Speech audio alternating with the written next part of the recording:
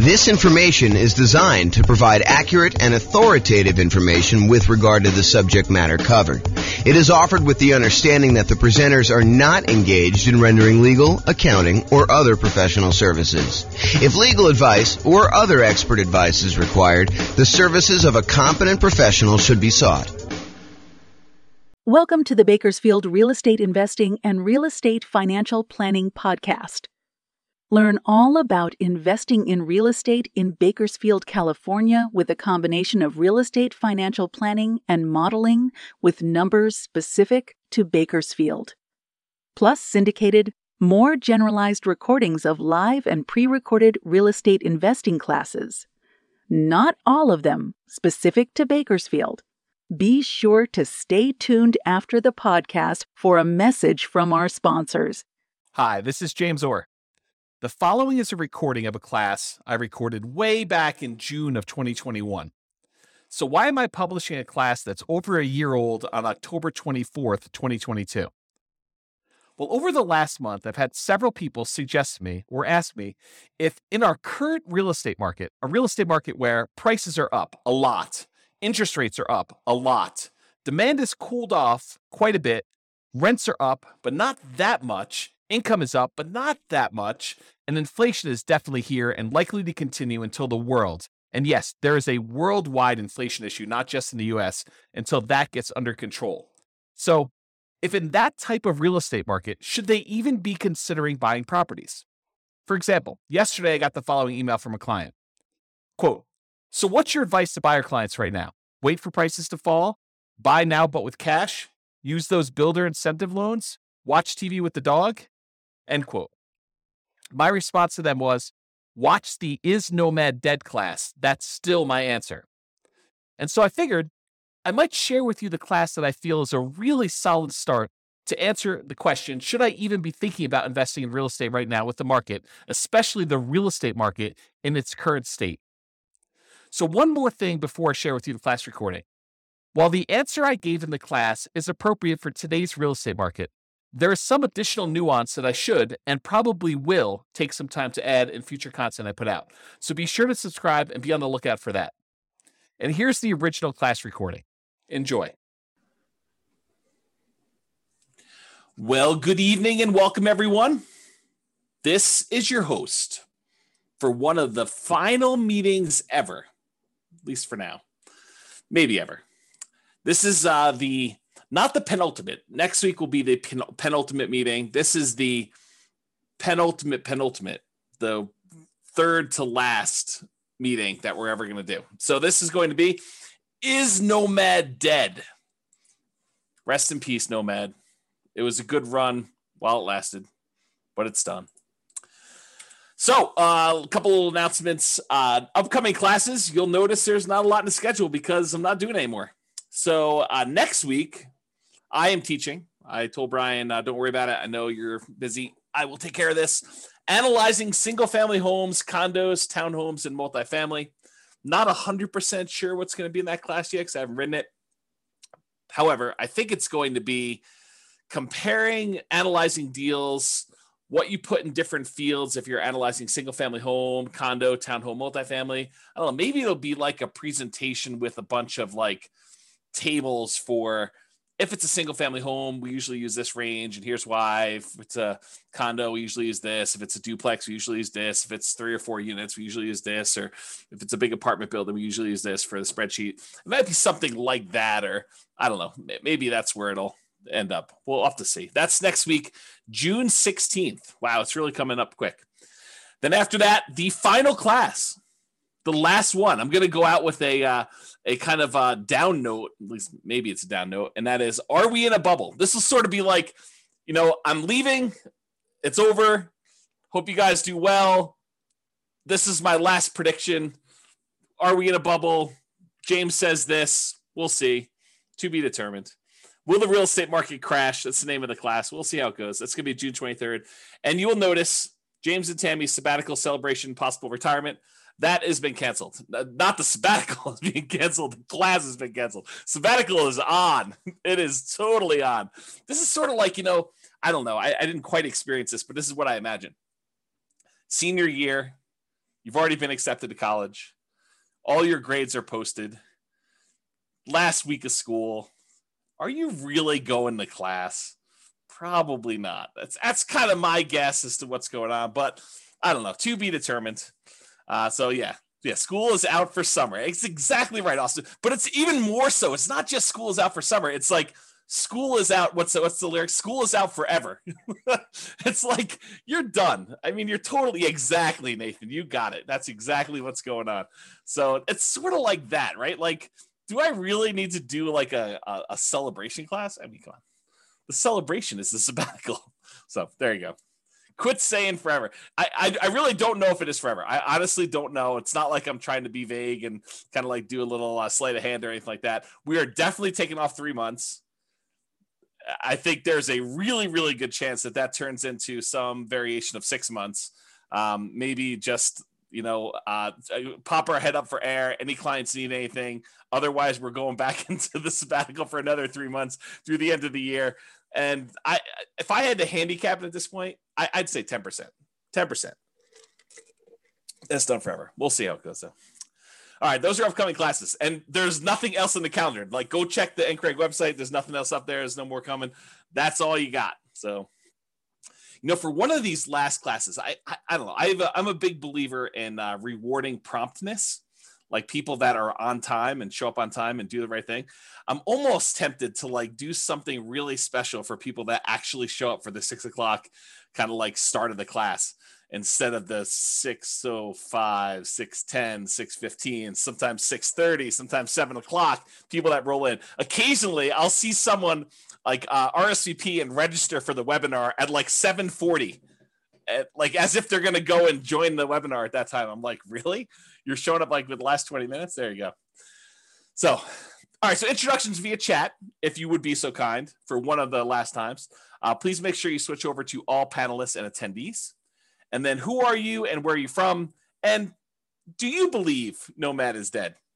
I mean, a part of this is what is it? I do believe in fairies, or where you like you knock your feet together or sprinkle dust or whatever. I don't even know what the thing is, but do you believe Nomad is dead? And if you want to throw in why or why not, please do. Go ahead. There you go. Figure that out. And then, of course, if you do have questions throughout the webinar, please do use the chat window. I actually look forward to some questions. I think it's an interesting thing. Keeps it lively, keeps me on my toes. I get to realize that I'm not just talking to myself. So, yeah, Mike's like, I don't know if it's dead. That's why I'm here. I'm here for you to tell me if it's dead. Oh, man, I could go off on a tangent about that comment right there, Mike. I mean, really? You're relying on me to tell you if it's dead or not. Oh, man, I should go off on a tangent. I'm not going to, though. I'm going to be nice. There you go. Here to learn. Nope. If people are saying, nope, it's not dead. We shall see, right? We shall see. All right. This is my new little warning slide. I like this. There's an attorney that did some continuing education. Tammy sent this over to me and a friend of mine, and I kind of liked it so much I kind of commandeered it. I borrowed it, so it's largely his. So why you should not consider anything I say as advice or even reliable information or education. Oh man, wait till the end to tell you this. Hey, I'm probably not your realtor. For some of you online, I am your realtor, but I'm probably not your realtor for most of you guys. I'm not your attorney. I'm not an accountant. I'm not a CPA. I'm not your advisor. So I'm not doing this. This is not advice for you, like customized or personalized. Facts do vary greatly. So I can tell you something, and it could be absolutely true in this really narrow context, this really narrow kind of like space where it exists. But it could vary a lot depending on who it is and what's going on there. Chances are I don't know what I'm talking about.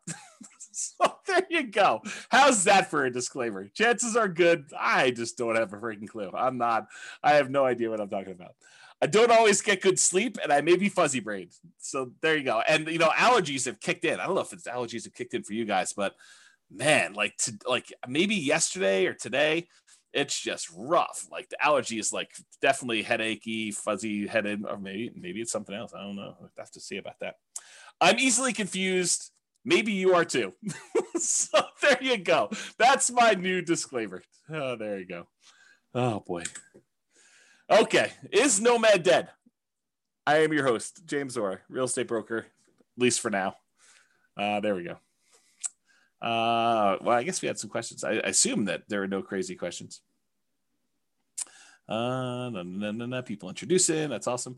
You like I've talked this, but are you willing to repeat? Do you recommend calling local banks to ask for their mortgage rate offers? Sabrina, we have an entire class, a 2-hour class on interviewing lenders in order to get rates. And I spent 2 hours answering that question in excruciating detail. The short answer is 3. In general, I recommend you get 3 referrals from people you know and call them all on the same day. And there's details about that. It's not as simple as just call them at will, nilly-willy, all over the place. But go to, there's a 2-hour class on that particular topic. I think if anyone remembers what the title is, it's something like interviewing lenders and estimating rates or something like that. It's good. If anyone remembers what it is, you can share it, and Sabrina can do that. All right, so let's get to some background here. What prompted this class? So over the last several years, and this is not like a unique case, although this particular one was a really nice little special situation for us. There is a neighborhood that if somebody told me, hey, listen, I'm a nomad and I want a nomad in Fort Collins or Northern Colorado, and they said to me, is there, where are the deals? And we would refer them to this one particular neighborhood. I mean, there's other options too, but this was like we used to sort of like, Tammy doesn't use this term, but I sort of considered it our own little personal like honeypot. It's like, if somebody wants to kind of buy a house, this is like a really good little deal, a good neighborhood that was good for nomads. We knew the rent ratios, we knew the prices, and the builders were reasonable, prices were good, and I thought the location was good, and kind of like how things were there. So I'm gonna share with you some numbers from a particular client, and I sort of rounded and stuff like that. And I happened to talk to this client today, and I told them, you're gonna be famous. I'm not gonna mention you by name, but it's all about you.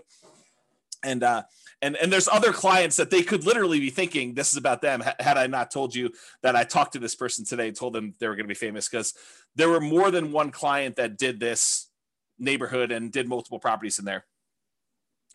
Now, I don't think it's the real estate investor loan comparison deep dive, although that's a good one too.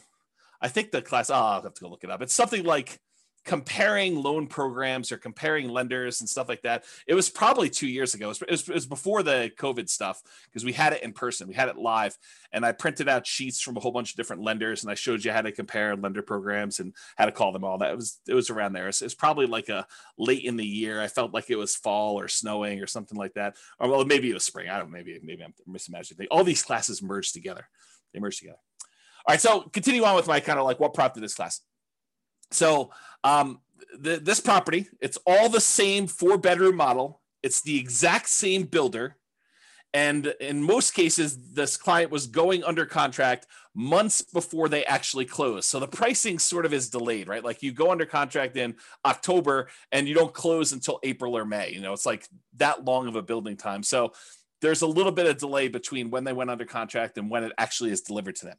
So here are their numbers and why this class exists, is the Nomad Dead kind of class exists. So in April of 2018, this client purchased a property, it's 4-bedroom property, the same builder, same model, for $354,000 with about $10,000 in options. They did flooring or fencing or something like that. So it was really about $344,000 for the base price of that particular model. In June of 2019, a year later, they decided to do this nomad thing where they're going to buy a property, move in for a year, live there. Then at the end of the year, they're going to convert that one to a rental. They're going to go buy a new property. They're going to move into that, buy it with 5% down or whatever they're doing, 3% down, 5%, 0%, something like that. And they're going to move into the property and live there. And then they're going to repeat this process where they convert that one to a rental and move into another property. And that's what Nomad is in general. So in June of 2019, the client purchased the exact same model from the exact same builder in the exact same neighborhood for $360,000. And this one had about $3,000 in options. So it was about $357,000 for the base price. So previously the base price the year before, plus a couple months or plus a month or two, was $344. Then it went up to $357. That was about a 3.77% per year increase in home prices. Now, when we do deal analysis and we talk about modeling stuff and everything else, we typically, historically, have used 3%. So is getting a 3.77% increase in price good or bad? I mean, I think it's neutral, right? Because in some ways it helps you. Any properties that you own have, in theory, gone up that much in value. And any properties that you're about to buy are a little bit more expensive. So it hurts you there when you're going to buy properties and do that. So it ended up being 3.77% increase 1 year to the next. Totally within what I would consider a reasonable range of what the property value had gone up from between April of 2018 and June of 2019. And we typically model that 3%.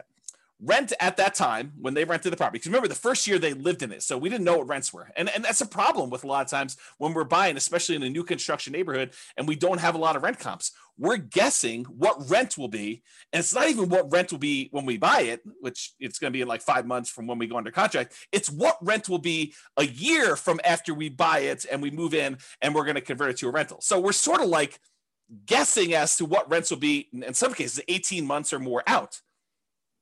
Sometimes tricky to do that. So it turns out rent was about, and I don't remember what we were estimating for rent. I just remember thinking this is probably going to be a good rental area. Rent was about $22.50 per month. And I honestly think they probably got top of the market. I think they got really, I don't want to say lucky, but there's a range of rents. Rent's not an exact number. And you could advertise, $2,100, you could advertise $2,300, and you could get, somewhere in that range. Might take you a little longer to get to 23, or you could find that right person who works really close to there, or it's directly between two places where the two spouses work. And so it's a great central location. I mean, it's all these reasons why it could be that thing, but rent is not an exact number. And so they got $22.50 per month. I felt as though that was a really good high number for them for rent. I was like, that's awesome. You crushed it. You did really good. So they bought their next property for $360, which is $3K in options. $357 was the base price, and they rented out the one they bought for $354 for $22.50. Okay, so that's what it was, $22.50. Last year in 2020, June of 2020, so like 12 months pretty much since the last one, the client purchased the same exact property, same model, same neighborhood, same builder for $376. And they had about $3,000 in options and upgrades on that particular one too. So the base price of that one was $373 for the base price. That was about a 4.48% increase from the previous year. So again, we usually use 3%. This time it went up 4.48 in a year. Hot market, property values went up a little bit. So I thought that was encouraging. The property values went up there. And rent actually went down a little bit, or you could say they didn't quite crush it. They didn't get a home run like they did the year before. And so rents were about $2,200 a month in that particular case. So that's what we got. And I should also point out, I don't know if every single data point for this particular example is the same client, because for some of the rents, I have multiple clients in that neighborhood and they're all doing like a nomadish thing. And so some of them actually were able to rent it. And I may have used like one client's number when it really was another client. And so, but it's the same model. They're all buying similar models in that neighborhood, 4-bedroom. Although there's a couple builders we go with in that particular neighborhood, but you get the idea. And this is in Northern Colorado, in case you're wondering. So rent was about $2,200, which was less than the year before, a little bit less than the year before. So it didn't really go up. It kind of stayed the same. This year, June of 2021, like while I was preparing for this class, I reached out to the builder. I said, hey, what do you have left in inventory for the model that we normally buy? I told them the model. I said, what do you got for me in the same neighborhood? And they told me, are you sitting down? Are you ready for this? $477,950. Pause for dramatic effect. Take a drink. That's right. So last year, the base price was $373. This year, the base price is $477,950. To which I did a quick calculation. That is a 28.15% increase from the previous year. So I start thinking to myself, and by the way, rent is about $2,300. So rents were maybe $2,250, somewhere in there. They were getting about $2,300 a month in rent for the model, same neighborhood thing there. So rents did not go up 28.15% there. And Bob and Barbie are saying, because of building costs, I think building costs are a major factor in this. Are they the only thing that's going on? Absolutely not. there's just ridiculous demand right now for properties. And so I think it's a combination of increased building costs, lack of inventory, lack of speed, the ability for them to get these properties built. Maybe there's some staffing issues. I heard there's a whole bunch of people that are opting not to work and staying home and collecting some type of pay for not working and, stuff like that. So there's a bunch of stuff like that going on, right? And so this is what prompts a class called Is Nomad Dead? Prices are up a lot, like not just 5%, 6%, 7%, which we could have modeled. I mean, we could have done that, right? So prices are up a lot, like 28.51%. And by the way, this is an extreme example. It's not like where it is every single place, but I think that we're seeing prices increase quite a bit, maybe not the 28.15% across the board, right? You could go find another neighborhood where you're like, oh, prices are up, but not 28%, right? Like quite a bit, but not that much.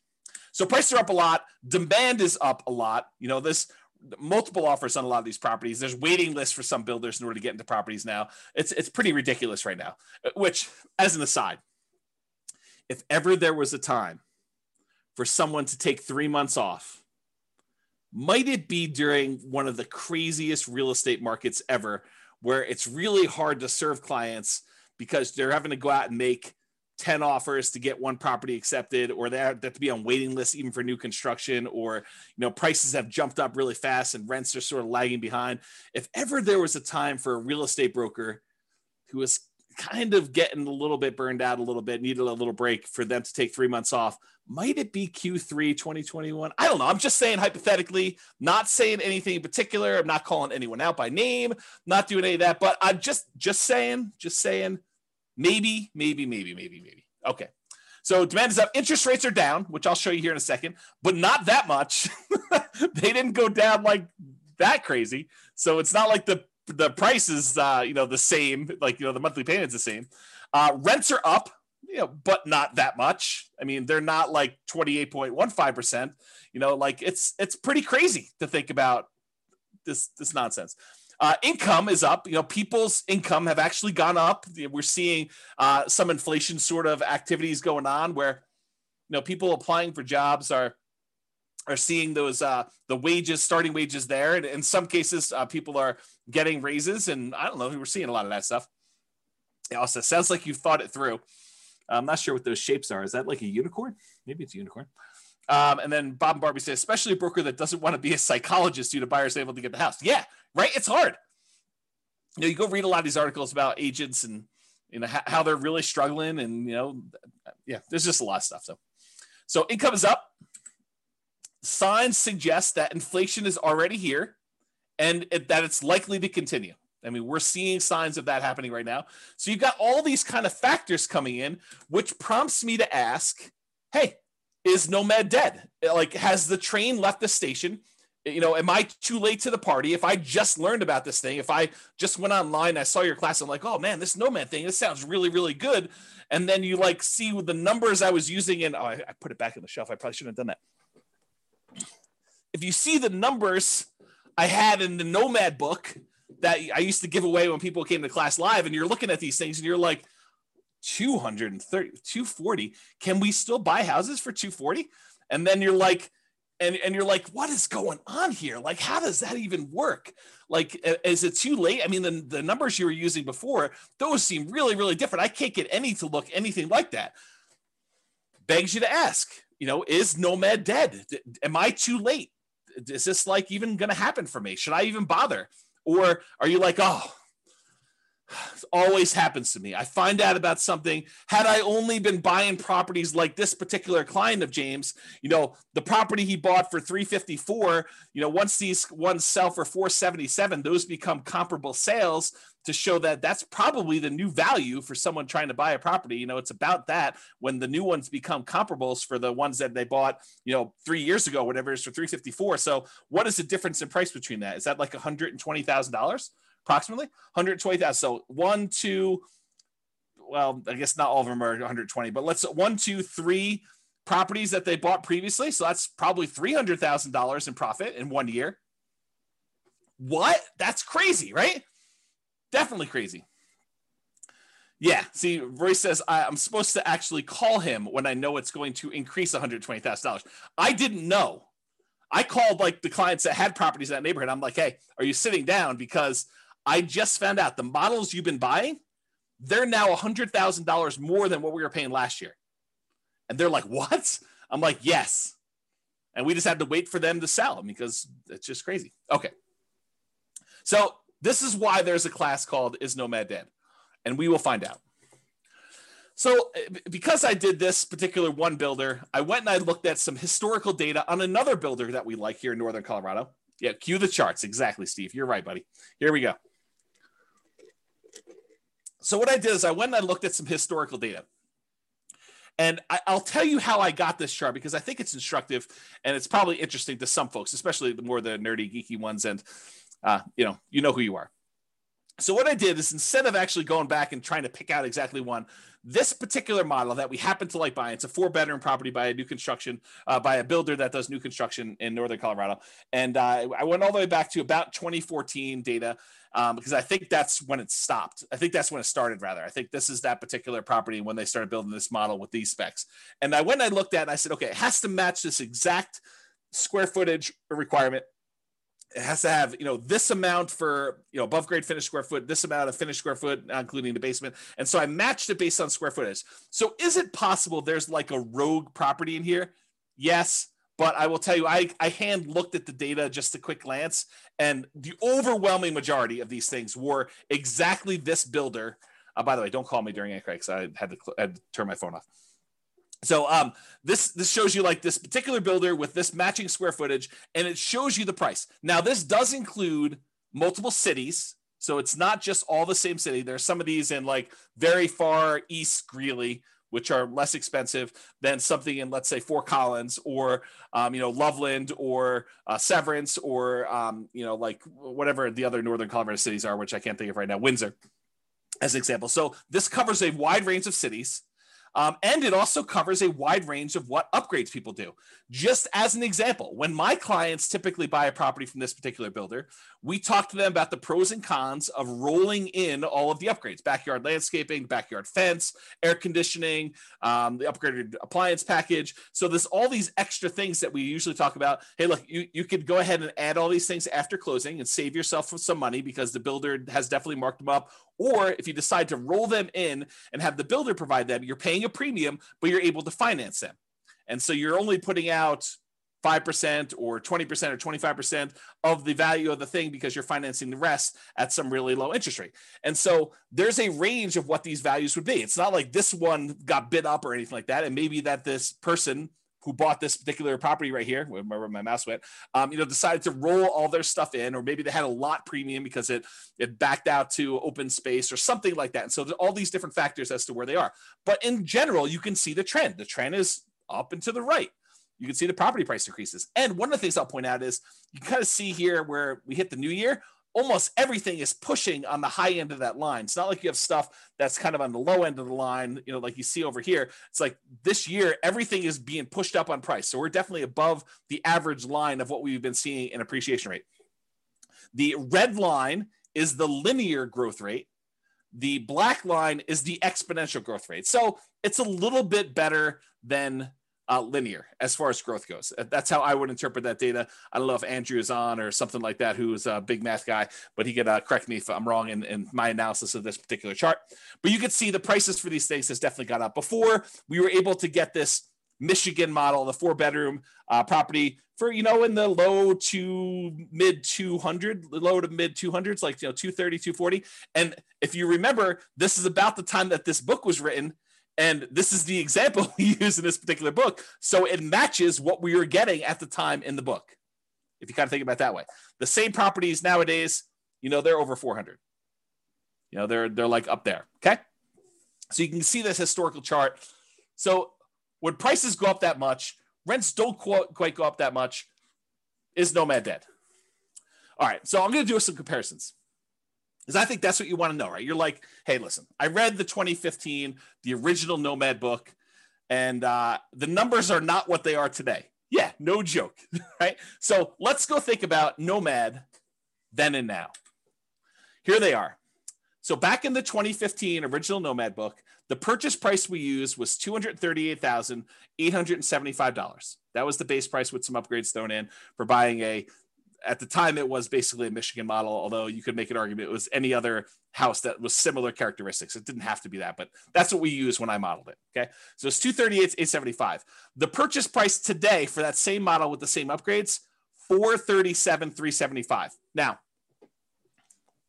this is not a true compounding annual growth rate comparison, right? Because it's not like we have the same house and the same house sold. It's like you have the same house that may be in a different neighborhood. It may be in a metro district. It may not be in a metro district. It may, on average back to better location or be in a better, a place, a better city, any of these things kind of factor. So it's not truly a compounding annual growth rate, but I did do the math for you that says, hey, look, if they were like 240 or so back then, and now they're 440 or so right now, what is the annual growth rate for that 6-year period between those? Turns out the growth rate for those properties during that time was about 10.61% per year, compounding annual growth rate.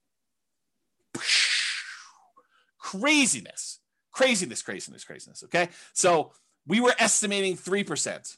So when properties do better than that, it helps you for all the properties that you own. It hurts you because you're buying more expensive properties as you're moving forward. So it helps and hurts depending on where you are in the process.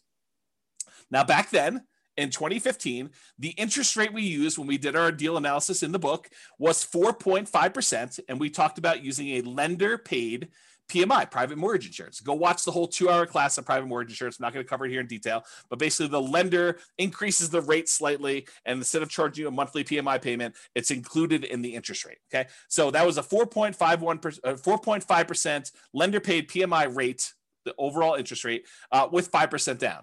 Today, maybe not today, but when I did the comparing loans class, I called to the lender. We did a whole spreadsheet on this.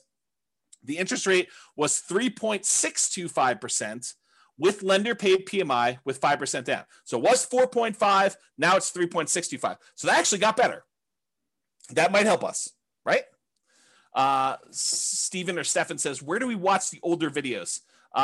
You're in a really weird spot because I'm like shutting everything down for going to thing. Right now, though, you could probably still watch like 100 of them. By watch, I mean listen, on the podcast. But I would go download them tonight. Like while you're here, go download them because I am this close to actually shutting everything down and pulling everything off the podcast too. So go download what you want. You can actually go subscribe to it and then click download on all of them. They'll stay on your phone even if I delete them, is my understanding. And then go listen to the ones you want there.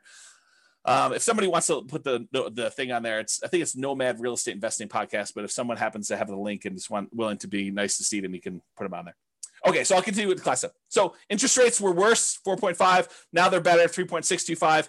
And then the estimated principal, interest, taxes, insurance, that's PITI, plus the HOA, plus the PMI. If you add up all of those things as the monthly cost, before in 2015, when we did the book, it was $13.88 and a penny. I just went back and I recreated the calculations and I figured out what the payment was. $13.88, round up, called $1,400, about $1,400 for the payment then. Today, to buy the same house, $440,000 approximately at the new 3.625% interest rate, the payment is about $2,306. Wow, my phone is blowing up tonight. Not sure. Maybe people think I'm already on sabbatical. I'm not teaching class anymore. So $2,306, 79 is the new payment there. If you kind of do a compounding annual growth rate for that, like if you pretended that, it went from this to that, that's 8.84% compounding annual growth rate per year. So if you think about it, it went up, but not quite as fast as the price did because interest rates came down. So the payment increased, but not as much. It still went crazy. I mean, it's like 8.5%, more than 8.5% per year growth rate on that. Bam, that's like crazy nutso. And then rents. Rents went from, back when we wrote the book, we were getting $1,545 a month in rent on those things. $1,545, as if you can rent the property for $1,545 now. It's like, I don't know, the market's crazy. So $1,545 a month was back then. Nowadays, that same model is probably in the ballpark, depending on what neighborhood it is and kind of what's going on there, about $2,200 a month. That's a 6.07% fake compounding annual growth rate because it's really not the same thing. And so doing that It's not a good comparison, but it's a comparison because you can see like how fast these things grew compared to each other, right? So the price went up the most, grew the fastest. The actual payment amount grew the second fastest, and rents lagged. Rents did not go up as much as prices went up, nor as quickly as the payment actually went up to do that. Okay, Franklin, thank you for posting those podcast links there. I appreciate that. That's for you, Stephen. And then Steve says rents are lagging. Annual takes time to adjust up. Yeah, it's going to take time to do that. But what's great about these properties is you lock in your financing and the price you paid at like whatever the rates were. And if rates went down, which they did, you could actually go and ratchet your interest rate down and improve the financing on it. If they went up, no big deal. You had a 30-year fixed rate financing on there. It doesn't get worse for you. But if it does get better for you, you can take advantage of that and refinance and do like a rate and term refinance or cash out if you really want to and do that. Okay. So those were the comparisons between then and now. All right. So the question becomes, is Nomad dead? Should you go, if you could have gotten this before and now it's this, should you even bother? And I think the question I would rather pose to you as kind of like an alternative to this is, do you have something better to invest in? What is your alternative? If you're not going to do Nomad, what are you going to do else? And I think that's the way we have to look at it because yes, and I'll show you numbers. I'm going to go into detail. You'll see charts, you'll see numbers, but I'm going to show you the returns are definitely not what they were in 2015. Now, the people that actually followed the plan from 2015, their returns are way better than we estimated in this book, right? Because we were estimating 3% growth rate for purchase price, 3% growth rate for rents, and we assume the interest rate stayed the same. So prices went up faster than that. So any properties they own grew faster than that. The rents grew faster than that. And also the interest rates came down. Is that always going to happen? Is it always going to go in your favor? Absolutely not. Not a chance. Okay. So here's the question though. Is Nomad dead? And I think the better question is, what are you going to do if you're not going to do Nomad? And then let's look at what the return is now for Nomad and see. Okay. So alternatives. You could invest in the stock market. Stock market is doing amazing this year. May do better next year, may do worse. We don't know. I mean, I think it's all speculative, which, I'll get to this later on because I have a whole section on like learned helplessness and kind of like making choices and am I too late to the party and all sort of other stuff, which I'll talk about. I'll hold that for later. So alternative stocks, you can invest in that. Bonds. A lot of people are saying bonds right now are dead. The interest rates you're getting on bonds are so low that some people are really questioning whether or not you should have bonds in your portfolio. You're going to invest in commodities. I'll probably do some more of that. And commodity investing in my sabbatical time, my retirement. 20 or 25% down buying properties. If you're going to go buy those, maybe 15% down if you're willing to pay the PMI and that high rate. Most people would not be willing to do that. Are you going to go do that? Or other real estate? Are you going to go buy creatively? Are you going to go try to find motivated sellers in this market? Good luck. I mean, it's possible, but it's going to be really hard in this market to find motivated sellers. Maybe when the market changes. I mean, we'll see. Markets change. They get hot, they get cold, they get hot, they get cold. I mean, it's just cycles. So are you going to do 20 or 25% down? Are you going to do some other type of real estate? Are you going to buy options? Are you going to do turnkey stuff? Are you going to do lease options? What are you going to do? Like, what's the return you're going to get on those? Are you going to go do dog money? Are you going to do, Bitcoin or some other type of cryptocurrency? Like, what are you going to invest in? And what are the characteristics of that? And what are the returns you're going to get? So what's the return with Nomad then in 2015? And then what is the return in Nomad now? And I'm not going to use the like crazy returns we saw. I'm going to use what we estimated the returns were going to be, that 3% slow and steady growth rate. Because if I go back to 2015 and I use some ridiculously high, 10% return year, yeah, it's going to look crazy. It's going to look awesome. I'm not going to do that. I'm going to say, listen, back when we were thinking about this, we were saying, if you can get 3% a year growth rate on average, some years is going to be down, some years is going to be up, but 3% growth rate per year, 3% rate growth rate per year. And you compare that to buying something today and maybe you'll get 3% today. Who knows? With inflation, maybe it's better than that. Maybe we see some, it's kind of like peaked out and we give a little back. So we're going to buy our next one at a slight discount. And I mean, we don't really know. It's not clear. Well, I'll get to some of that later too. So if you compare what you can get now, maybe to what you had before, or what you can get with the other options you're thinking about today, what are the returns you're going to get in stocks or bonds or commodities or whatever else you're going to invest in? What are your choices there? And does it make sense for you to do Nomad? And then you can determine, is Nomad dead or not for you based on your specific situation. Okay. And I'll also point out, remember with Nomad, we are limited in the amount of money that we can put into the deal, right? Because you can only buy one per year with some really rare exceptions. But you can really only buy one Nomad property per year that you can move into, live there for a year, and then convert it to a rental. And most of the time, we're opting to put 5% down and not more, because if we put more, we tend to actually lower the overall return because we're less leveraged. Okay. So we're somewhat restricted. So you're going to put a little bit into this Nomad thing. And then I think if you have extra money, you're either going to build up your reserves and kind of prepare for the next thing, or you're going to invest in something else, stocks, bonds, commodities, CDs, whatever it is that makes sense for you. Okay. So inflation, having debt is largely supported by someone else who's paying for it, like tenants, that you could pay off later with inflated dollars is beneficial. So if we happen to be in a period where we're expecting higher inflation, which it seems like that's what is going on right now, and that seems like what we're likely to see, at least in the near-term future, then having the ability to pay off debt later with inflated dollars is helpful for us, especially if the tenants are sort of covering or more than covering the amount of debt the payments you have on that debt in the meantime. Okay, so that's a good position to be in. Okay, one other thing I'll point out here. Tyler says, why 5% instead of that new 3% conventional? We talk about this in the financing Nomad class. A lot of times doing the 3% might make sense for you if you're short on down payment, but the interest rate is usually worse on the 3% one. And so you need to make that decision for yourself. If you go watch the class on like the loan comparison deep dive, I talk about the difference between a 3% loan and a 5% loan and what the actual monthly payment difference would look like. But if you can only do the 3% because that's where your down payment is, or you'd rather have more reserves, go for it. You're usually limited on how many you can do too. So we do the 5% all the way up to 10 loans or more for owner occupant. The 3%, you're going to be limited in how many you can do. But there's more detail on that in other classes. That's really not a topic for tonight. Okay. You're not committing to 10 nomads. So I want to point this out up front. It's not like you have to decide today that I'm going to do this 10 nomad plan. 10 is arbitrary. I hope you guys know that, right? Like we sort of plan it out for you and put it in front of you so that you can see what it looks like if you go that far out, but you don't have to do 10. You could do 1.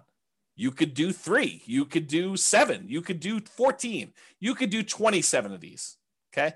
There's no limits, high or low, on how many you have to do. You're choosing to purchase one property. You're making a decision today. Okay, today, with the knowledge I have, with the information I have right now, with my current financial situation, with my current reserves, with my current amount I've set aside to invest, with my current risk tolerance, with my current family situation, with my current job situation, I am going to either choose to buy one house or I'm going to choose not to buy a house. It's a single decision point. You're not saying, I'm getting married, I'm doing this 10 nomad thing deal. You don't have to decide that. It's one. Then, once you buy the one, you move in there, you're living there, you save your money, you continue to educate yourself over the next year. There's zero pressure to do a second one. If you decide you want to do it, great. If you decide you don't want to do it, great. You don't have to do more. You decide if you want to do one more at that point. It's up to you, okay? You only repeat this if it still makes sense to you. You reevaluate. Here's my new job situation. Here's my new financial situation. Here's my new reserve situation. Here's my new down payment. Here's what I think the market might or might not do. Although, good luck with that. Here's what I think is going to do there. It's like all this stuff you take into account and you decide, do I want to move forward with another one? Yes or no? If it makes sense, you do another one. Yeah. Roy says, speak for yourself. Those numbers say buy 10, obviously. Right. And I think there's a case to be made that you'll get to the next point and you'll be like, what are my options? What else can I invest in? Oh, this Nomad thing is the best returning investment I could possibly make. I'm going to choose to do that. But you need to decide that on your own. There are no promises being made. There's no guarantees in life, period. Okay. So I personally think there is power in making good decisions repeatedly. Think about good habits. I'm a bad example of this, but eating good, healthy food every day, getting good, regular exercise, investing in long-term relationships, all those things, the good habits that you put in and make, compounding effects over time, I think you're rewarded for that. but you can get feedback through the Nomad process and other things. But you can get feedback on the Nomad thing, and you can make better distinctions, and you can improve your decision making over time. So next year, you may say, this 2-bedroom property I bought in, the right over the border in Wyoming wasn't the best investment for me. Maybe I'll do a 3-bedroom or 4-bedroom, or maybe I'll come a little bit south into northern Colorado or whatever it is. So you go and you kind of like evaluate whatever that is for you, and you make better distinctions and you make better decisions over time. Does that mean that you are automatically going to make better decisions? No, but you'll make different decisions and you'll say, oh, that was even worse than what I tried before. I should do something different next time, which we'll talk about more when we talk about learned helplessness. Okay. So there you go. So let's take a look at this cash flow power meter, 2015, then and now in 2021. There's a whole class on the cash flow power meter where I explain to you what's going on here, but this shows you a relative measure of how good the cash flow is on a particular property we're considering.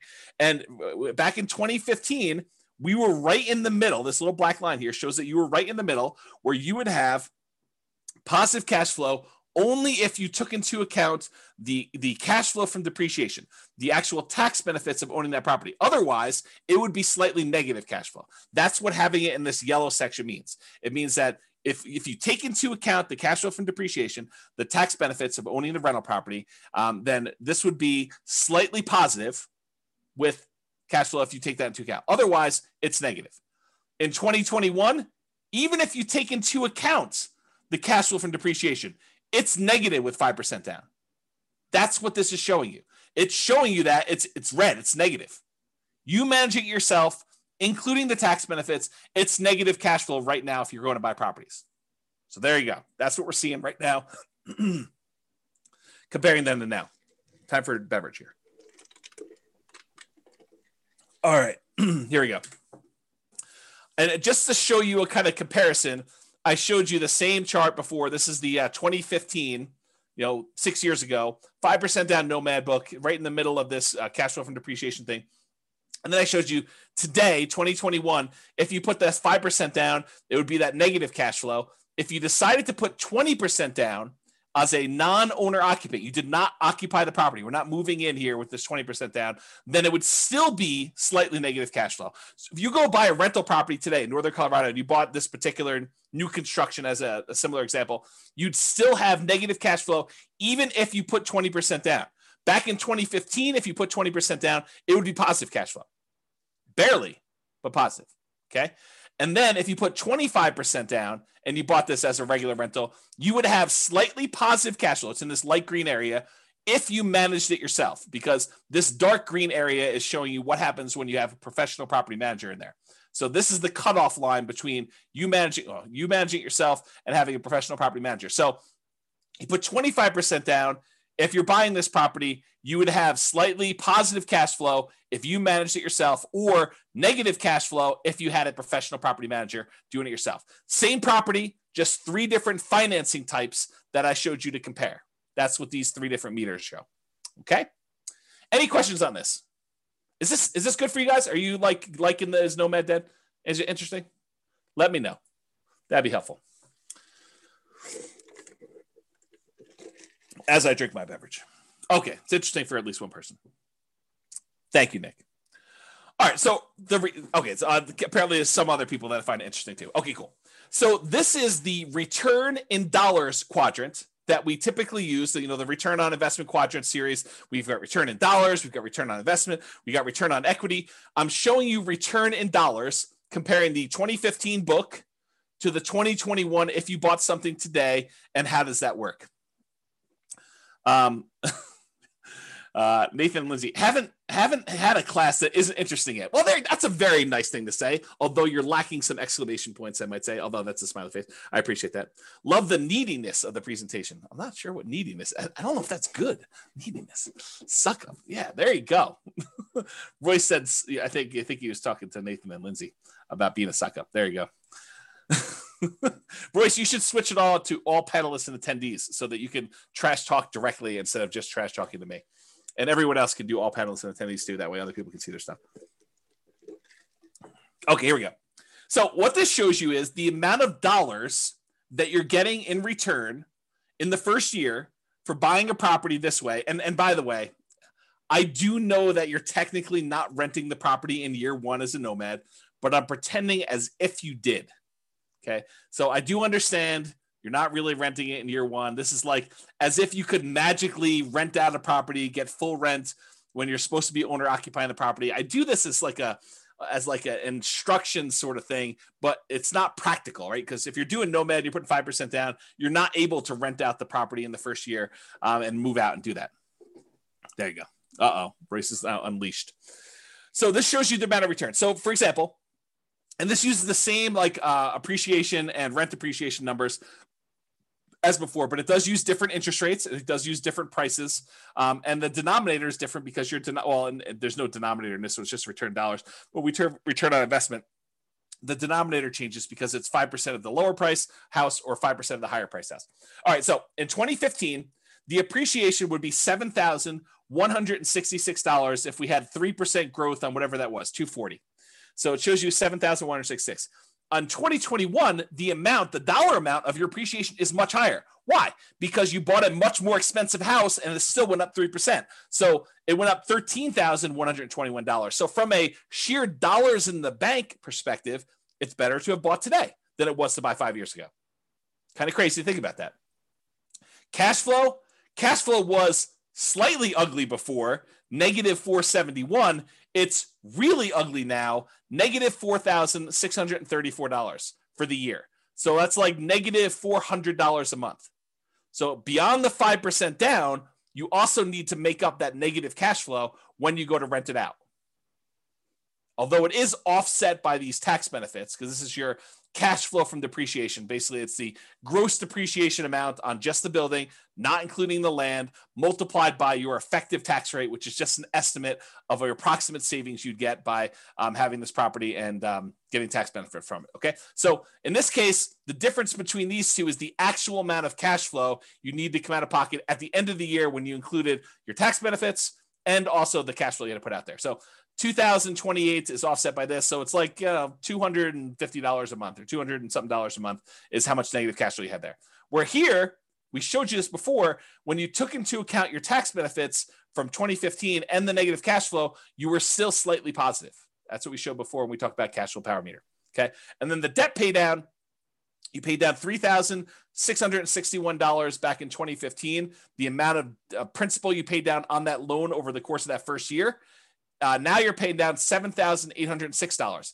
It's a combination of two things as to why this is higher.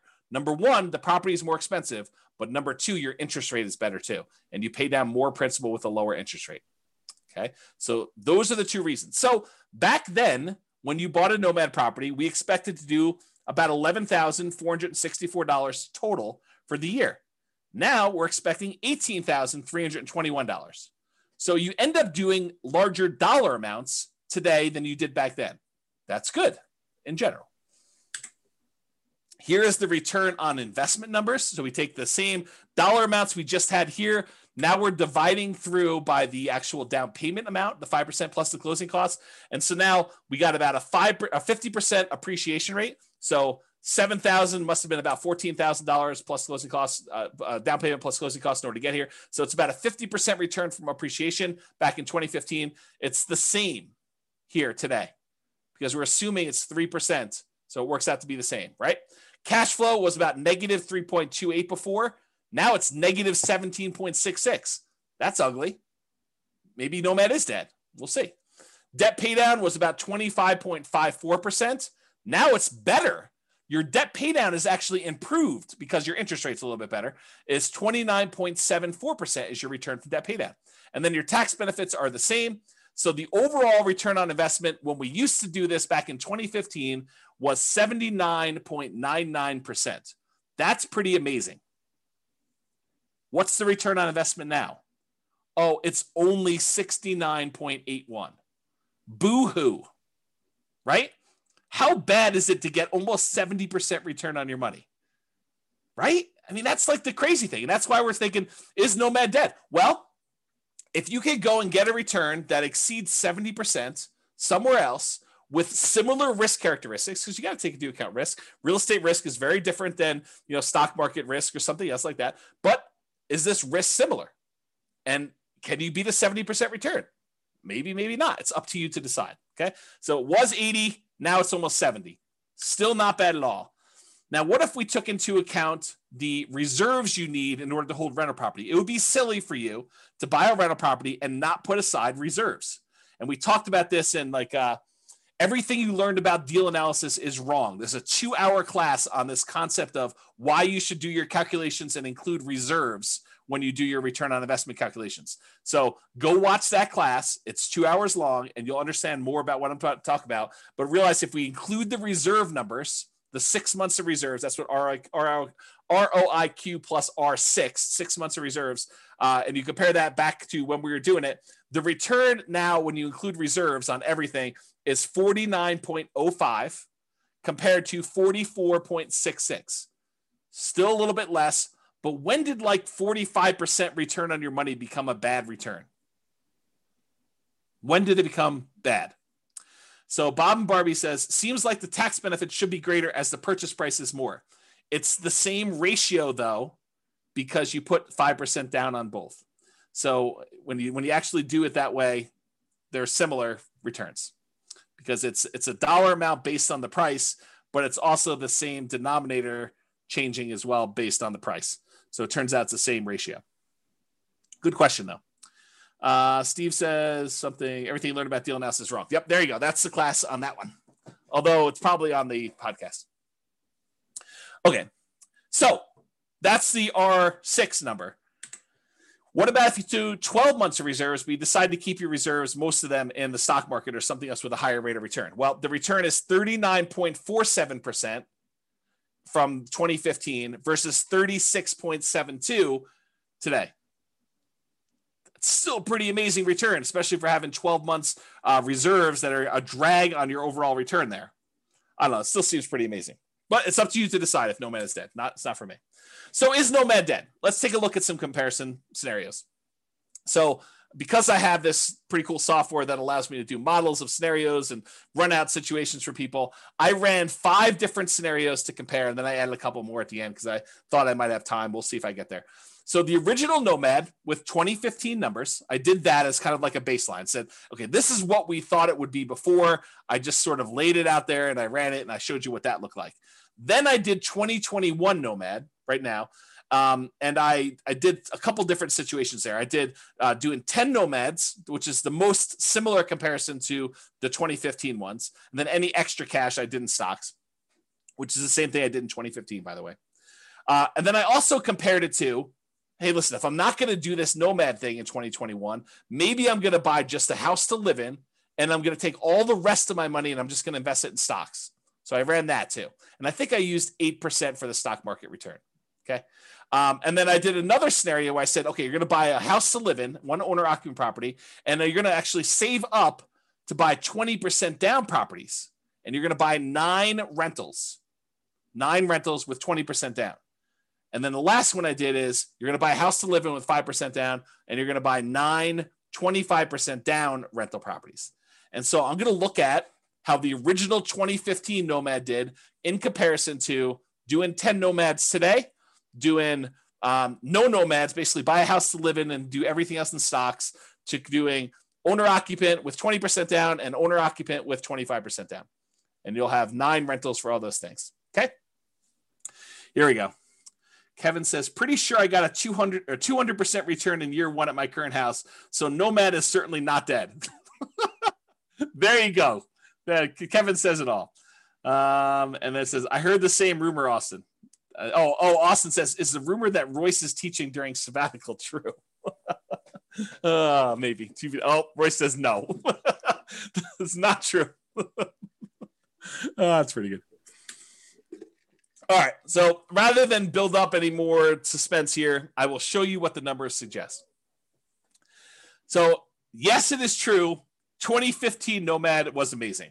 A non-inflation adjusted net worth at the end of 40 years shows that you'd have $20.7 million in both equity and cash in the stock market if you decided to do Nomad in 2015. However, the 2021 Nomad puts you at 19.5 million. So 20.7 million, 19.5. I'm pretty sure that's still pretty freaking good. If you decided you wanted to do one owner occupant property and you bought 9 25% down properties, you'd have 13.4 million. If you decided to do one owner occupant property and 9 20% down properties, you'd have 12.86 million. If you decided you wanted to do one owner occupant property and you did the rest in stocks at 8%, and maybe you can get better than 8%, you can change these assumptions if you want to, you'd have $7.2 million. So that's what the net worth was. If we adjust for inflation, the 2015 Nomads like having $6.3 million in today's dollars versus a 2021 full-on Nomad is about $6 million in today's dollars. So it's a difference of, well, it's 3.71. So I'll just call it almost 4. So $400,000 difference between one and the other, if you think of it that way. The ones where you do other stuff, just in, it's like 4 million, and 2.2 million. Daniel says, do you have simulation that shows for markets that are slowly growing, stagnant, or slowly declining? Slightly declining. Yes, I do. In fact, the software allows you to do whatever you want. That's why I wrote it. And we have done classes before where I talked about what happens if you're investing during a declining market and stuff like that. So there's like a large number of models you could do, and you can enter your own stuff and say, what happens if the market does a range of values? Like you can do Monte Carlo simulations, stuff like that. So yes, it does all that stuff. Okay. Here's the chart showing net worth over time. You can kind of see the curves. These top two, the red one is 2015 Nomad. The orange one is 2021. So they're pretty close together. Then the next two are buying the 20% down or the 25% down rentals. And then the stock market one lags behind here. But, part of this is assumptions, right? If you thought the stock market could get you 15% return, I bet you this chart looks very different. So you got to go play with what you think you can actually do and compare those to see. All right, so this just shows you account balances. Before was net worth, which included equity, and also your account balance, which we're assuming the account balances are invested in stocks. But if we just look at how much is in your account, 2015 Nomad, you had $13 million, non-inflation adjusted. The 2021 Nomad has you at almost $7 million, non-inflation adjusted. And then the other ones had you at, let's say 3, 2.7, and 5.8. The one where you invest in stocks, the overwhelming majority of your money is in cash because you don't really have a lot of equity besides the one house you bought. So that's why your number is so much bigger than the other ones there. Okay. If we adjust for inflation, 2015 Nomads like 4 million, 2021 Nomads like 2.1 million. And that's partially because the account balances on the earlier Nomad is a lot more because, as you're about to see, with the way that I modeled this, I didn't assume your savings was increasing that much more. So it took you longer to buy these more expensive properties. So it's much slower for you to acquire properties, which means that your cash flow lags a lot. When you did Nomad back in 2015, I assumed you could buy them very quickly. So, and I didn't really change the income much between 2015 and 2021. I think I increased it by 3% a year. So that's why you're seeing a difference there. Kind of tricky. So it shows you your account balances over time. These are the ones where you're buying properties later in the game. So you can see they're kind of like little dips whenever you put a big down payment on a property. And so that's why that grows. And you can see these other ones here. You got the lead. Your cash balance in 2015 is much bigger. So this is what I was talking about before. With 2015 Nomad, the way that I set up the assumptions is I said, you are saving enough that you have enough for a 5% down payment every year. And so, well, maybe not every year because this line looks a little longer, but it was pretty quick. So you're acquiring properties much faster, and then you get to 10 properties very quickly when you're doing 2015 Nomad. Maybe not every 12 months, but pretty close. Pretty close. However, when you did 2021 Nomad, I assume that it took you a lot longer to save up for those 5% downs because I think for a lot of folks, it will take them longer. They're not able to do every 12 months. Now, if you have a great income, you have a great job, or you have money set aside and you have the ability to do this every 12 months on the 12 months, it's going to look a lot better than this. But because of the way I modeled it, it took a lot longer for you to get to the point where you acquire these properties. If you speed this up and it becomes back here, it looks much different. It looks better. Okay. Now, these other ones is buying 20% and 25% down. It takes you a lot longer to save up 20% or 25% with the same income and same savings rate than it did for you to do the Nomad. That's one of the benefits of doing Nomad is that you can acquire properties earlier because you don't have to save up 20% down plus reserves or 25% down plus reserves. You only have to save up 5% down plus reserves in order to be able to start acquiring your properties. Okay? And then this other one, you basically bought one property and you lived there and you had stocks. So you bought no other properties. That's the one with just stocks. Any questions on this? Am I going too fast? Am I going too slow? Just want to make sure we're covering it, but I don't want to bore you either. Well, let me know. I'll continue on in the meantime. All right, good. All right, so this is that chart that shows you what phase of financial independence. If you guys came to last week's class, I think it was last week's class. Was it last week's class I went over the stages and phases of financial independence, retiring early, and I covered all those? Well, if it wasn't, it was recently. Yeah, so and so basically it shows you what phase you're in. And with 2015 Nomad, you get to phase 2 pretty quickly, the earliest. Then you actually get to phase 3, and you eventually get to phase 4 in your, before your 40 years is up. With the one where you're doing 2021, since it takes you a lot longer to start acquiring the properties because your savings rate isn't enough to get you to do it really, really quickly, because I handicapped it by showing you a reasonable savings rate, the same savings rate you had before for the 2015 one. Then you barely get into phase 2 where you have enough for lean fire. And you do eventually get into phase 3, but you never make it to phase 4 in that 40-year time period. And with the other ones, you don't even make it into phase 3. You barely make it into phase 2 with these other guys. Okay, and that's the 20% down and the 25% down and the stock one. Okay, you do make it there. And in case it's hard to read when you actually made it, this is the same chart, but it's showing you how many months it took to go into phase 2. So reaching that first goal of getting out of phase 1, working toward your minimum target monthly income till you have enough where you can actually fire. It's lean fire, but it's fire. And so how long does it take you to get there? This is like how long it takes you to get to lean fire. With the 2015 Nomad, it's 242 months. With the 2021 Nomad, it's 357 months.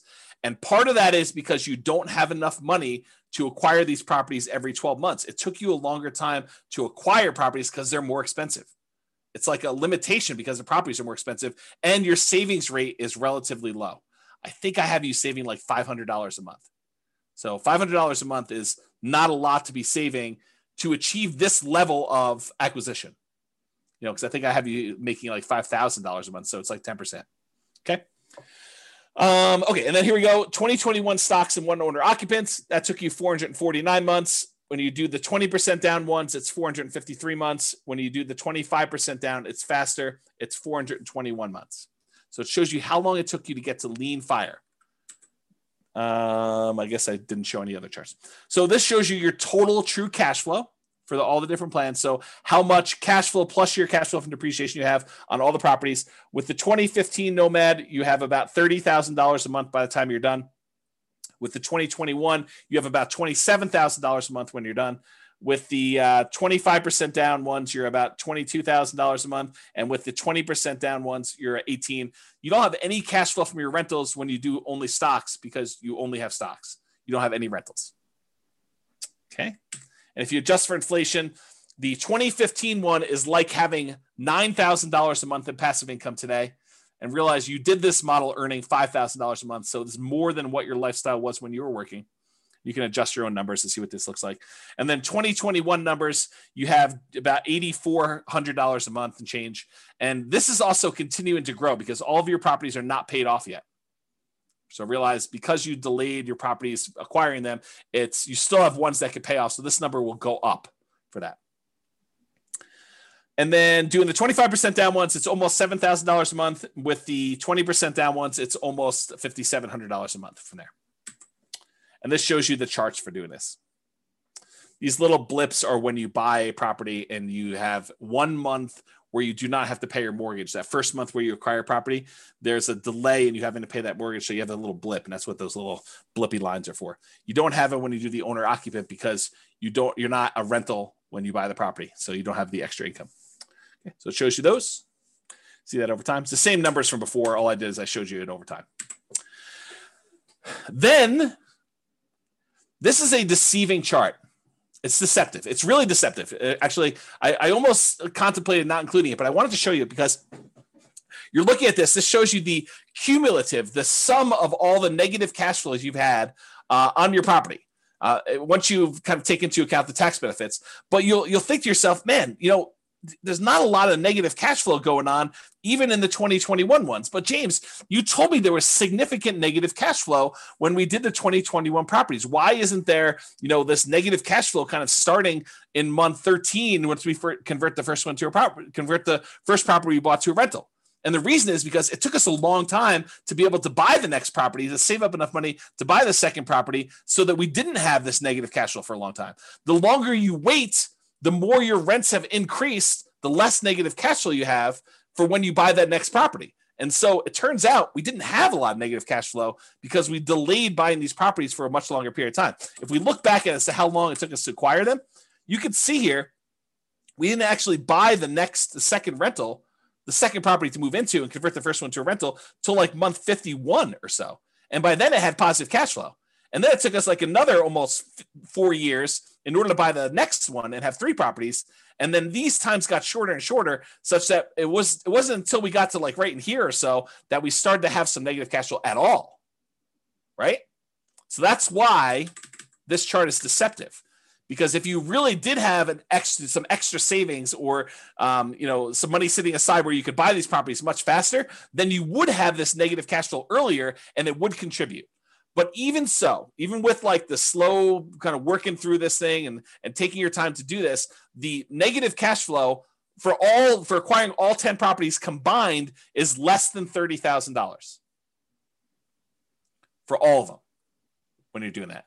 And when you buy the 20% down ones, you still have a little bit of negative cash flow, which we talked about before. So that's this little negative cash flow here. That's less than $1,000. It looks like maybe close to 1,000 over here. But when you do the 5% down ones, and using today's numbers as Nomad Dead 2021, you'd have negative cash flow later on, and if it was earlier, it'd be more. But still, part of your negative cash flow is you're not putting more down. You only put 5% down, so you're really deferred down payment over time. Okay. All right. Total equity shows you this. You have more equity with 2021 because they're more expensive properties. So your equity is 7.7 with 2015 Nomad, 12.5 million with 2021 Nomad, about 10 million and change for both the 25 and 20% down. And then you only have the equity in the owner occupant property when you do stocks. If we adjust, I guess I didn't do inflation adjusted. I did total true net equity if you actually had expenses on your property when you did it. And it shows you what the numbers for true net equity. You can go look at that if you want to, but I'm not going to cover it. Okay. This shows you your total mortgage balances over time. Jason says, James should teach one class a year now. This one. Right? Because it compares like what reality is now to what it was whenever we were thinking about it. All right. This shows you your total mortgage balances. The red line shows you the numbers from 2015. So you were acquiring properties relatively quickly, and you got up to the point where you had your 10 properties. It was under $3 million in total mortgage balances. And then over time, you're paying those off. And so it's just sort of declining, and you're almost completely paid off of all mortgages by the time you get to 40 years because you were pretty much done buying properties at 10 years. It takes 30 years to pay them all off. Okay.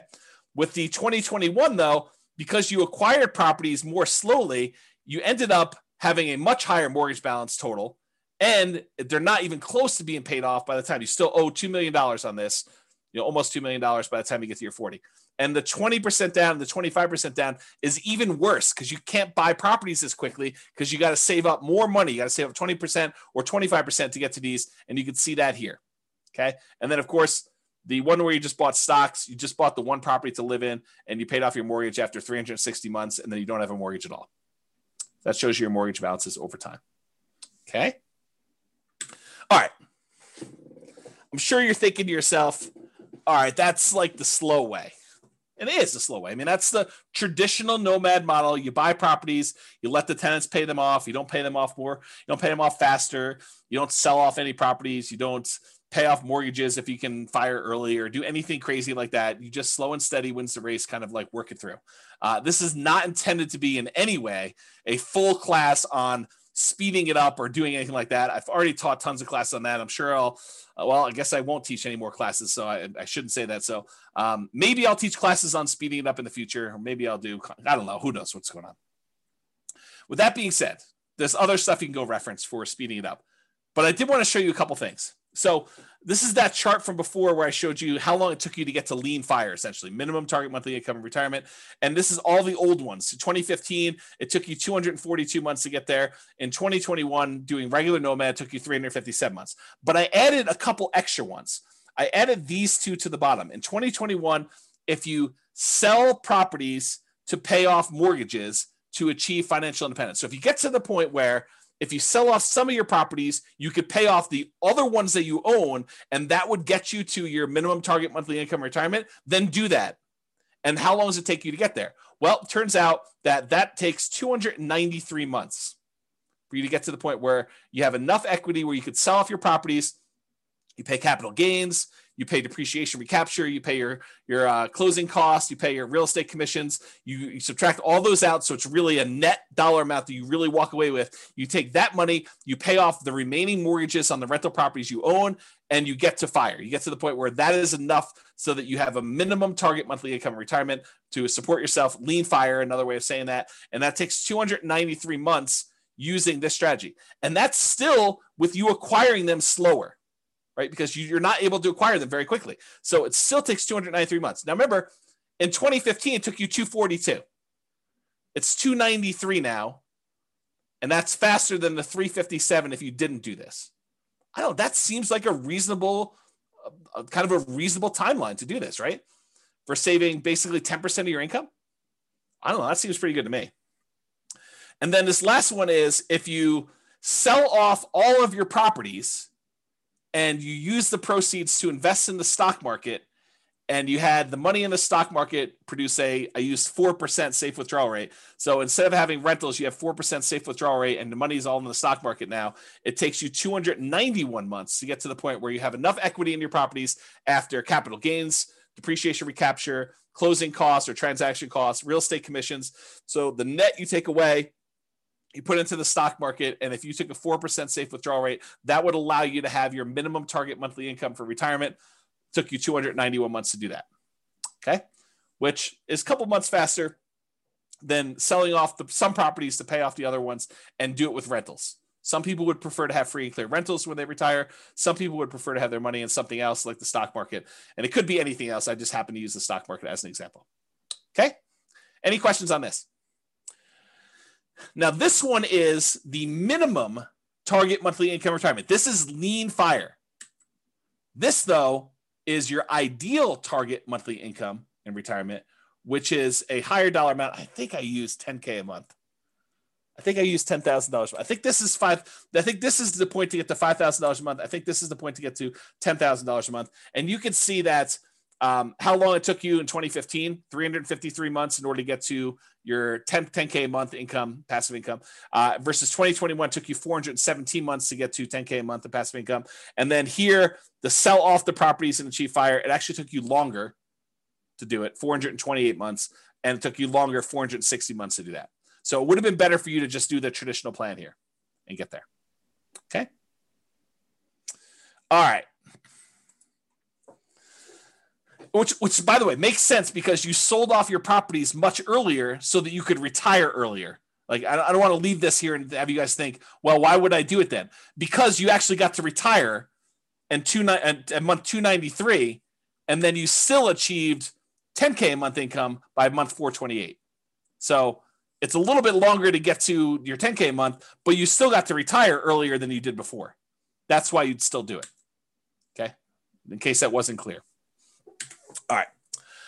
So, someone who is on, I won't name their name, would appreciate this. So a client of mine reached out to me. Let me answer the question and then I'll come back to the story. So Cece says, why was it slower for the 10K per month? Because it took you longer. It took you this much time in order to get to the point where you had $10,000 a month coming in. This is the amount of time it took you to get to $5,000 a month coming in. So you got here, and then you still need to go a long ways to get to 5K a month more. And so that's why it took longer to get there. If it's not clear, ask me at the end for questions. We can talk about it some more. All right. So I had a client reach out to me, and they had said, hey, I always was interested in these, condos in Heather Ridge. It's a certain neighborhood in Fort Collins, kind of a lower price condo, a very inexpensive condo in Northern Colorado. And so I thought to myself, why not show what these lower price condos are in Northern Colorado? Because, some people are scared away. They're like, man, I don't know. I can't afford, income wise, a $440,000 property, James. I don't know. Maybe I'm crazy, but I can't do it. No worries. So here's lower price Nomad, right? So there were 9 condos listed or sold in Fort Collins, in Heather Ridge in 2021, in the last 6 months of this year, in what probably is the hottest, craziest market I think I've ever seen. There were 6 properties that were for sale. The 1-bedroom version sold between $163,000 and $180,000. A lot more reasonable, even more reasonable than the 2015 Nomad book. The 2 bedrooms sold between $210,000 and $225,000. Still less expensive than this. And so here are the return on investment quadrants. I think this is the 1-bedroom one. This is the 2-bedroom one. I just did Brian's spreadsheet to kind of show that. And so you could see this is the appreciation. This is the appreciation. This is the cash flow numbers. It's still negative cash flow. This doesn't solve your negative cash flow issue because the rents we're getting on these is commensurate with a 1-bedroom or a 2-bedroom. Okay. So the cash flow is still negative, but it's a lot less for you to get in. It's 5% of these prices instead of 5% of 440 to do it. Okay. So I guess what I'll talk about this is, and the overall return, I'll do that and I'll talk about what I want to talk about. So the overall return was 45.3, still pretty good. And this return was 50.7. Not bad at all. And so what I was going to say is this, right? And this sort of relates to what's coming about the learned helplessness, but I'll say it here, and then maybe I'll give you a break, and I'll come back a little firmer, a little harsher, a little bit more direct later on when I talk about learned helplessness and some of these things. So here's what I'll say: start where you are. If you're in the income or down payment savings or whatever it is, where Heather Ridge is what makes sense for you based on where our market is, then start here. Don't decide not to do anything or get frozen because you can't do these $440,000 new construction properties. Do what you can. Now you may say to me, but James, I don't want a 1-bedroom property. I don't want a 2-bedroom property. I really want a 6-bedroom property with a swimming pool and horses and 3 acres on Mountain Avenue in Fort Collins. And it has to be all brick and have like character and be on the National Historic kind of like property thing, and I want to pay less than $100,000 for that. Yeah. See, start where you are. You can want all these other things, but if that's not what you can afford, then that's not what you can afford. So do what you can. And if it means making a decision to live in a property that's, $180,000 or $225,000 or whatever it is, in order to start down the road of achieving your goals, then you do that. So that's what I would say. Kevin says he sold off houses to reach the minimum retirement income. Then you're limping into the ideal income limit. That's correct. Yep. That's another way of saying it, Kevin. You're right. Okay. So why Nomad? And I should be clear. I did include examples of 20% down and 25% down. I didn't do like all the creative financing stuff or all these different alternative investing strategies, but a lot of what I said tonight could be just as easily applied to any other real estate investing strategy. The fact that property values went up and interest rates went down and rents didn't go up quite as much. A lot of what I've been saying applies to all these other strategies: 20% down, 25% down, 30% down, buying properties all cash. Like the same stuff applies. Okay. But why Nomad in particular? Well, one of the reasons we tend to look at Nomad is it's a lower amount of down payment needed to get started than many other real estate investing strategies. So with a lot of other strategies, you need 20% down or 25% down. If you only need to save up 5% in order to start acquiring properties, that happens a lot faster. Okay. You can do it with nothing down. So if you don't have any down payment, but you've got good income, you can go to Severance, you can go to Windsor, you can go to Wellington, and there are nothing down loan programs, USDA, VA, if you happen to be a veteran. You could do some of these like local banks have nothing down loan programs. There's definitely restrictions. You got to be able to qualify for the loan. has to be within a certain range of price. You got to have a certain amount of income. So and a lot of times, depending on the loan program, it has to be in a certain area. But you could do it with nothing down. Someone else mentioned 3% down earlier. You can do it 3% down. But I think a lot of folks are going to be doing the 5% down. That's what we typically model. And so it's a lot easier to save up 5% than 20%. So that's one of the reasons why we do it, because you can acquire properties faster, and then the market is working in your favor. If you weren't in the market in that little honeypot neighborhood I had at the beginning, and you didn't see $100K in equity increase on the properties you bought the year before to this year, then it's problematic. That's why it's better to have the 5% be in the market and kind of acquire that. So as opposed to saving 15 or 20 or 25% down for most other traditional real estate strategies, Nomad is better because you can require less down, which means you can acquire properties faster. The other nice thing I think about Nomad is you do it once, you buy a single property, you catch your breath, you evaluate, you take a year off, you decide what you want to do, you study, and you can make a decision. Should I do this again? Or I was crazy. I don't know what I was thinking. James must have kind of talked me into some crazy voodoo magic, and he doesn't have to do it, which I'll say this too. I'm in a really interesting position because I have almost zero incentive at this point to not tell you the truth, right? Like you could argue since 2003, what is that, 18 years, that I was induced, that I was incentivized to sort of like encourage you to buy houses. Because these classes are largely free. I may charge for them in the future. So if you're listening to this, you paid money for it. Thank you very much. But at the time we're teaching them, they're free right now, right? And the reason why they're free is I was educating you, providing you great information and tools and resources with the hope that some small percentage of you would decide to buy a house with me as your real estate broker, and I would make $7, $8, $9, $10, $13, $15,000, whatever it was. 3% of whatever the price of the house is pretty typical in our marketplace. So go ahead and multiply that out. $400,000 property. I was being paid $12,000 to help you buy a house. That was incentivizing me to encourage you to buy properties, right? This is like not a secret. I mean, it's not like hidden. It's not something I always talk about, but guess what?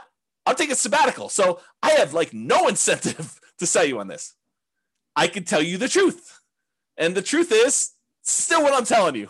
So it doesn't matter. I'm not incentivized to tell you this anymore. I can tell you exactly what the truth is, and this is still the truth. It's not like I'm being compensated anymore. Okay? All right. Do it once, catch your breath, you evaluate, you decide if you want to do it again next year. That's up to you. You get to choose. You get to look at the market and evaluate, can I get my X percent of the market? Thank you, Bob and Barbie. I do appreciate that. I feel like I've always told the truth, but there is an incentive for me to not tell you the bad stuff. But I do. But there you go. Yeah. Likely story. The timeshare pitch is coming. Oh my goodness. Okay. So you get to decide after you evaluate whether or not you want to do it next year or not. Another reasons why I like Nomad over the other investment strategies is you get better interest rates than non-owner occupant. Just the interest rates are better. There's no due on sale or due on transfer clause issues like if you did creative real estate investing, which you could still do with little down. I mean, it's another little down strategy, but there's other problems with that strategy. And you could typically acquire assets faster if you're saving up down payments when you only have to save 5% than if you have to save 15, 20, 25, which means your acquisition speed is compressed, which means you now have the market working in your favor or against you if the market goes against you, but you typically have the market working in your favor because you have a larger asset base to work from. So there are exceptions to this, but if you have an exceptionally high savings rate or a large asset base to start, then this doesn't apply as much because you're really just deploying assets at that point much faster. Okay. So we've talked about this concept a lot tonight. What's the alternative if you're not going to do Nomad? And I wanted to talk about this concept of learned helplessness because I think it's relevant. It's probably been relevant this whole time, but I thought this class really drug it out of me, whatever the correct verb tense of that is. Cece says, I feel like the biggest barrier to Nomad is the bank refusing to fund after the second one with the justification that you're building out your portfolio. All right. So Cece, for your benefit, any Nomads that are on that have bought more than one property, please tell Cece about your experience. Did the bank tell you or give you any hard time about acquiring the property? I'm not going to prompt you. Please go ahead and tell Cece and she can do this. And Cece, this section on learned helplessness is for you. Okay. So there you go. The whole bunch of people that are talking there. All right. Learned helplessness. This is a quote from Arnold Schwarzenegger. Learned helplessness is the giving up reaction, the quitting response that follows from the belief that whatever you do doesn't matter. I'll even add to it. It's the fears that prevent you from doing the things that you probably should do. You've conditioned yourself to be helpless, to not seek action and do that. Okay. So I don't know if that helped you in ACC, but there's a couple people at least telling you that it's a non-issue. Here's another quote from Elon Musk. Thinking in probabilities, which is related to this. Outcomes are usually not deterministic. They're probabilistic. So it's not like a linear, you do this, you get this. It's like you do this, you are likely, or there's a chance this will happen, or there's a chance this will happen, there's a chance this will happen, there's a chance this will happen. And here's the results for each one of these different options. And here's what I think the possibility of this happening A is, the possibility of what this happening B is, and the possibility of this happening C is. That's kind of like my kind of expounding on Elon Musk quote there. He continue on with him though, but we don't think that way. We don't think probabilistically. The popular definition of sanity, you've probably heard this before, doing the same thing over and over and expecting a different result. That's only true in a highly deterministic situation. If you do this, you get this. However, if you have a probabilistic situation where you don't control all of the output, I'll add that, which most situations are, this is Elon saying that, then if you do the same thing twice, it can be quite reasonable to expect a different result. So if you go and you buy properties in the same neighborhood and you buy 4 in a row or 5 in a row, which they've all been able to do, CC, this is for you, loan issue. And there's lots of people saying that they've not had a problem with it. And this is a small sampling. We usually see about 1/10 to 1/20 of the people that listen to stuff actually on live. So if you want to get an idea, and I've not had any problems with it, like never had zero. I've had 0 clients that had an issue with it, but maybe there is someone out there who's had an issue with it. So anyway, continuing on, I forget what I was saying here. Something, expecting different results. All right, I don't know what happened. We'll come back to it. All right, so here's some stuff on expected value.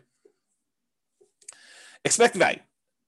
So we've taught this in other classes, this idea of expected value and making bets where your chances of success are good. They're in your favor. That's positive expected value, positive EV. Expected value is the sum of all the possible values that you could get from this. So in this situation, I could lose all my money. In this situation, I can make $10,000. In this situation, I can make $100,000. In this situation, I could have $1 million or whatever it is. Oh, I know what I was going to say over here. Let me finish this thought and I'll try to go back. So it's a sum of all those results multiplied by the probability of the occurrence of each one of the results. So I have a 10% chance that I could lose all my money. I have a 15% chance that I can make $10,000. I have a 20% chance that I can make $100,000. I have a 40% chance that I can make $500,000, and I have a 10% chance of making $1 million. If you multiply the probability, the percentage chance you have, times that dollar amount, and you add up all of those, that is the overall expected value calculation. It tells you what, if you could have all of these results happen to you in the proportion that the chance of it happening to you would happen, this is what your outcome would be on average. That's what it means. Okay. So going back here. So what I was going to say, CC, before I got distracted is, if you were like one of my clients who bought in this kind of like honeypot neighborhood where they bought a property and then it went up 3%, and then it went up 4%, went up whatever it is, I don't think a lot of them were thinking to themselves, hey, listen, by year 4, we're going to see a 25% or 28% increase in any properties that we bought at this point.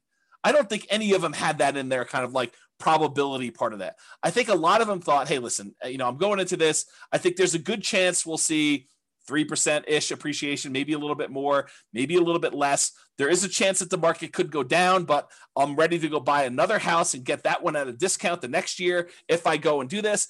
But you had to be in the market in order to have that really small chance probability for you to see 100K times however many houses they ended up buying in that neighborhood. So you got to be ready to do all that stuff. Yeah, Roy says, Thinking in Bets, the book, does a good job talking about EV if others haven't read it. Yep, agreed. Okay, so expected value. Continue on here. So positive EV, a positive expected value, where you've taken all of these probabilities and multiplying by your expected results and having that number be positive, even a really big positive number, does not guarantee that you will be successful. It doesn't mean that you won't lose money. It means that if you could go live all these parallel universes, that you would make money, but it doesn't actually mean that you're guaranteed success. You can have a positive expected value. You can do the right thing. You can make the right decisions investing, and you can still lose money. You can get in your car and drive down the road, be on the right side of the road, be doing the speed limit, be wearing your seatbelt, be paying attention, have the radio off, have the telephone off, and you could still get in a car accident and die. Right? You could have positive EV and still do poorly. Right? You can also have negative EV and make money. You can actually have too much to drink. You could be talking on your cell phone. You could be putting your makeup on. You could be eating a cheeseburger. You could be having the music blaring. You could be, snorting a line of cocaine. You could be swerving all over the yellow line on the other side of the road, off the curb, getting like that rumble feeling. You could go into the grass and come back up onto the road and do that. You can make it home safe, and that would have been a negative EV type of situation, but you could survive it. And that's what's hard. You could actually decide to invest in dog money or Bitcoin, and you could make money. When I'm not saying it is, because I don't know, but you could actually look at all the probabilities of you making money with Bitcoin and decide this is not a good EV bet. This is a negative EV bet. Like, I shouldn't do this. But you can invest in it and actually crush it. You can make money with it. And that's what's hard about this. To kind of use my example, you could drive to work and get in an accident and you could die. Most times you go to work, you arrive safely, and you earn wages for that day. It has a positive EV because your probability of being able to get to work safely and earn money at that job is really high. But you could actually have that very small percent chance where someone does something stupid, or you accidentally do something stupid and you end up dying. There's no riskless things you do in life. So regardless of what real estate investing strategy you're doing, consider what the chances are for a variety of outcomes and what the results would be for those outcomes. And I know for someone who's just getting started, this is really hard to do. It's even, I don't know if it's, I would say this, there's a curve. When you don't know what you're doing, when you're brand new, I think it's really hard for you to estimate probabilities. I think when you have a little bit of knowledge, you think that you can predict probabilities really well, right? You start off and you realize, I don't know anything. You come to my classes for 6 months and you think you know everything and you think you can predict everything. And then when you come to classes for 10 years, you realize you cannot predict everything and you really don't know what's going on. And I think that's the weird curve. It's like, and I think you still need to try and say, there's a large part of this that I really don't know. It could be this, could be that. I don't know, maybe. But I think you come for a short period of time, 6 months, a year, whatever it is, and you think, I know everything. I can predict this very accurately. 10% of the time it's going to be this, 20% of the time it's going to be this, 30% of the time it's going to be this, and I'm good. I know all the probabilities. I know exactly how this is going to go down for me. Maybe. I don't think so. I mean, I don't think I could do that, right? So I guess try to, though. I think it's worth the exercise of sitting down and saying, okay, I'm going to do this Nomad thing. What could happen to me? I could lose everything. Sure. I mean, you get hit by a meteorite and you could die, right? I mean, there's low probability chances that you could do that. Figure out what you think the chance of that happening is. Or this could happen to me, could go up just kind of slow and steady. Or I could see another 28% year, which I think is a really low probability sort of thing, but possible to do it. We could see massive inflation. All these different things could happen. And then look at it and say, does this still make sense probabilistically? Given an infinite number of times to try this, would I be successful doing this? Or what's the alternative? What would I do if I didn't do this? And is that better than my decision to do Nomad or whatever other strategy you're considering? Okay. Your assumptions matter when you do this, right? But historical data suggests property values and rents over any reasonable period of time, they tend to go up. Will they go up next year? No idea. Can they go down next year? Absolutely. Can they go up next year? Absolutely. Can they stay the same next year? Absolutely. But give me enough time, looking back at history, I would be on the betting side of Property values and rents are probably going up. Inflation and other factors, but I think inflation's a major factor in that. Okay. So do that. When I do math in the real estate financial planner software, when I do modeling and things of that nature, and the average of the Monte Carlo runs that you do, that's technically an EV calculation, right? You're running this thing 100, 500, 1,000 times, whatever it is. And you're saying, okay, there's 1 out of 1,000 chance that it does this dollar amount and 1 out of 1,000 that does this dollar amount. You take that times 1,000 and you add up all the numbers. That literally is an EV calculation. You do the average of all of them. That's your EV for that entire run. Okay. It tends to be overwhelmingly positive. Are there times when you run this scenario that it becomes negative? Yep, sure is. And your assumptions matter a lot as to whether or not it shows negative and how negative it shows. Okay. So what is your alternative for achieving whatever goal that you're trying to achieve with this nomad or real estate investing strategy that you're considering? You know, if you're saying, hey, listen, I want to retire early, or I want to hit financial independence, maybe it's not even retire, maybe it's retire on time, or not too late because you're starting pretty late. You know, I just don't want to go to 75. I want to try to do this before 75, and I'm starting at 45 or 50, and I got to get caught up. So how can I do this in 25 years?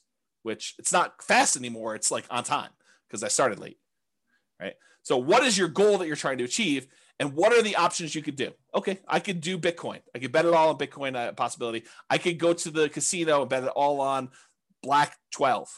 And if I hit Black 12, I get 36 times my money or 35 times my money. If I don't hit it, I lose everything. I could do this Nomad thing. I could buy 20% down rentals. I could buy 25% down rentals. I could go learn to trade options, or, you know, whatever it is that you're considering, lay them out in front of you. Say, okay, what's my odds of doing this here? What's my chance? What's my return? What's the probability I'll do well here? Probabilistically, Elon Musk-ish, sort of think about what are my chances of being successful? Not that I'm automatically going to be, but doing that. Okay. And then figure out, if you don't do Nomad or whatever else, what are you going to do? What are you going to do? What's different? So how do you feel? I think this is my last slide. This is the learned helplessness part of this. If you think to yourself, hey, listen, nothing I do matters, so why bother? What does that say? So there's a psychological concept. I've been hinting at this, and I sent it in the email, and if you guys click through, you probably saw this, but there's this concept of learned helplessness. And I'm going to butcher the explanation for it because I'm not a psychologist. I'm not teaching this. So realize that what I tell you may be slightly wrong, but the idea is sound. Okay. So they do these science experiments. They put a puppy and a dog in a kind of like crate with a metal thing bind on the bottom where they could apply electric shocks. I know it's mean. Don't get mad at me. They did it. It wasn't me doing it. So they had these dogs in these little things, and they had a little electric thing on the bottom. They could shock them. And they would there's a whole bunch of different groups, but basically they showed that the dog would get shocked, and there's really nothing the dog could do. It couldn't get out. It couldn't jump up anywhere. And so these dogs eventually came to realize that it was futile for them to do anything. So they basically started lying down, and every time the shock came on for like a second or something like that, they just whimpered. It was very sad. They didn't want to do anything, but they learned that there was nothing they could do. And it's to the point where even if the bottom thing was shocked and one side of it was on a shocking thing and the other side was not a shocking thing, like the other, they divided it with a little thing and they could jump over if they wanted to. They decided, the dogs learned that even if they jumped over, it didn't matter, right? Like they would still get shocked if they jumped over. But then eventually they turned off one side and the dog was on one side and they shocked them. And if the dog didn't think that it was even worth them trying to jump over, even though if they had jumped over, this other side wasn't being shocked anymore, they still wouldn't do it. They gave up. They learned to be helpless. They learned that there's nothing I could do. It doesn't matter what I do, so I'm not going to try anything at all. And I've since read that you have to actually learn helpfulness. The default state is helplessness. You actually have to learn that you can do something to lift yourself up out of the stuff that's going on for you. So to be even more complicated, learned helplessness is not technically true. That's the default state for most animals and for humans, because that we're similar stuff, right? So it's really, you have to learn that you have agency over your choices, and choices you make and things you do matter. Okay. So that's it. Let's see here. People are recommending books. And says, every home, every deal, every tenant, every year teaches me something new about nomading rentals. Absolutely. And I learn a ton from clients. They tell me about something. I'm like, I've never seen that before. That's new. Mike says, like fake cattle grates painted on the road stops cows from crossing. The paint. Yeah, there's a story. I don't know if this is true, but there's a similar story about elephants where they like attach a little thing to the elephant's thing and they stake them in the ground when they're young, and they learn that they can't move them, they can't pull it out, and so do that. And so eventually the elephant becomes full grown, and they can put this little thing on their ankle and put a little tiny stake in the ground, and the elephants just assume that it's like fully in there. They stop trying to pull it out there. So something like that. I don't know if that's true. Thatcher says, so what or who is the alternative to James Orr for those that are just getting started? Yeah, go download the podcast today, listen to all that stuff. Sabrina says, James, a somewhat unrelated question to your topic tonight. How can I deduct or depreciate my tax return the repairs and renovations I put into the owner occupy when I do Nomad? I don't think you can. I don't think that's something you can do. Maybe there's a tax person out here, but for owner occupant, I don't think you can actually deduct it. Where he says, I think one of the most powerful mindsets is to know you're going to lose money. Make yourself understand that it's a reality and what you can do to minimize it, and then take action anyways. Keep your receipts and add to the value of the property when it becomes a rental.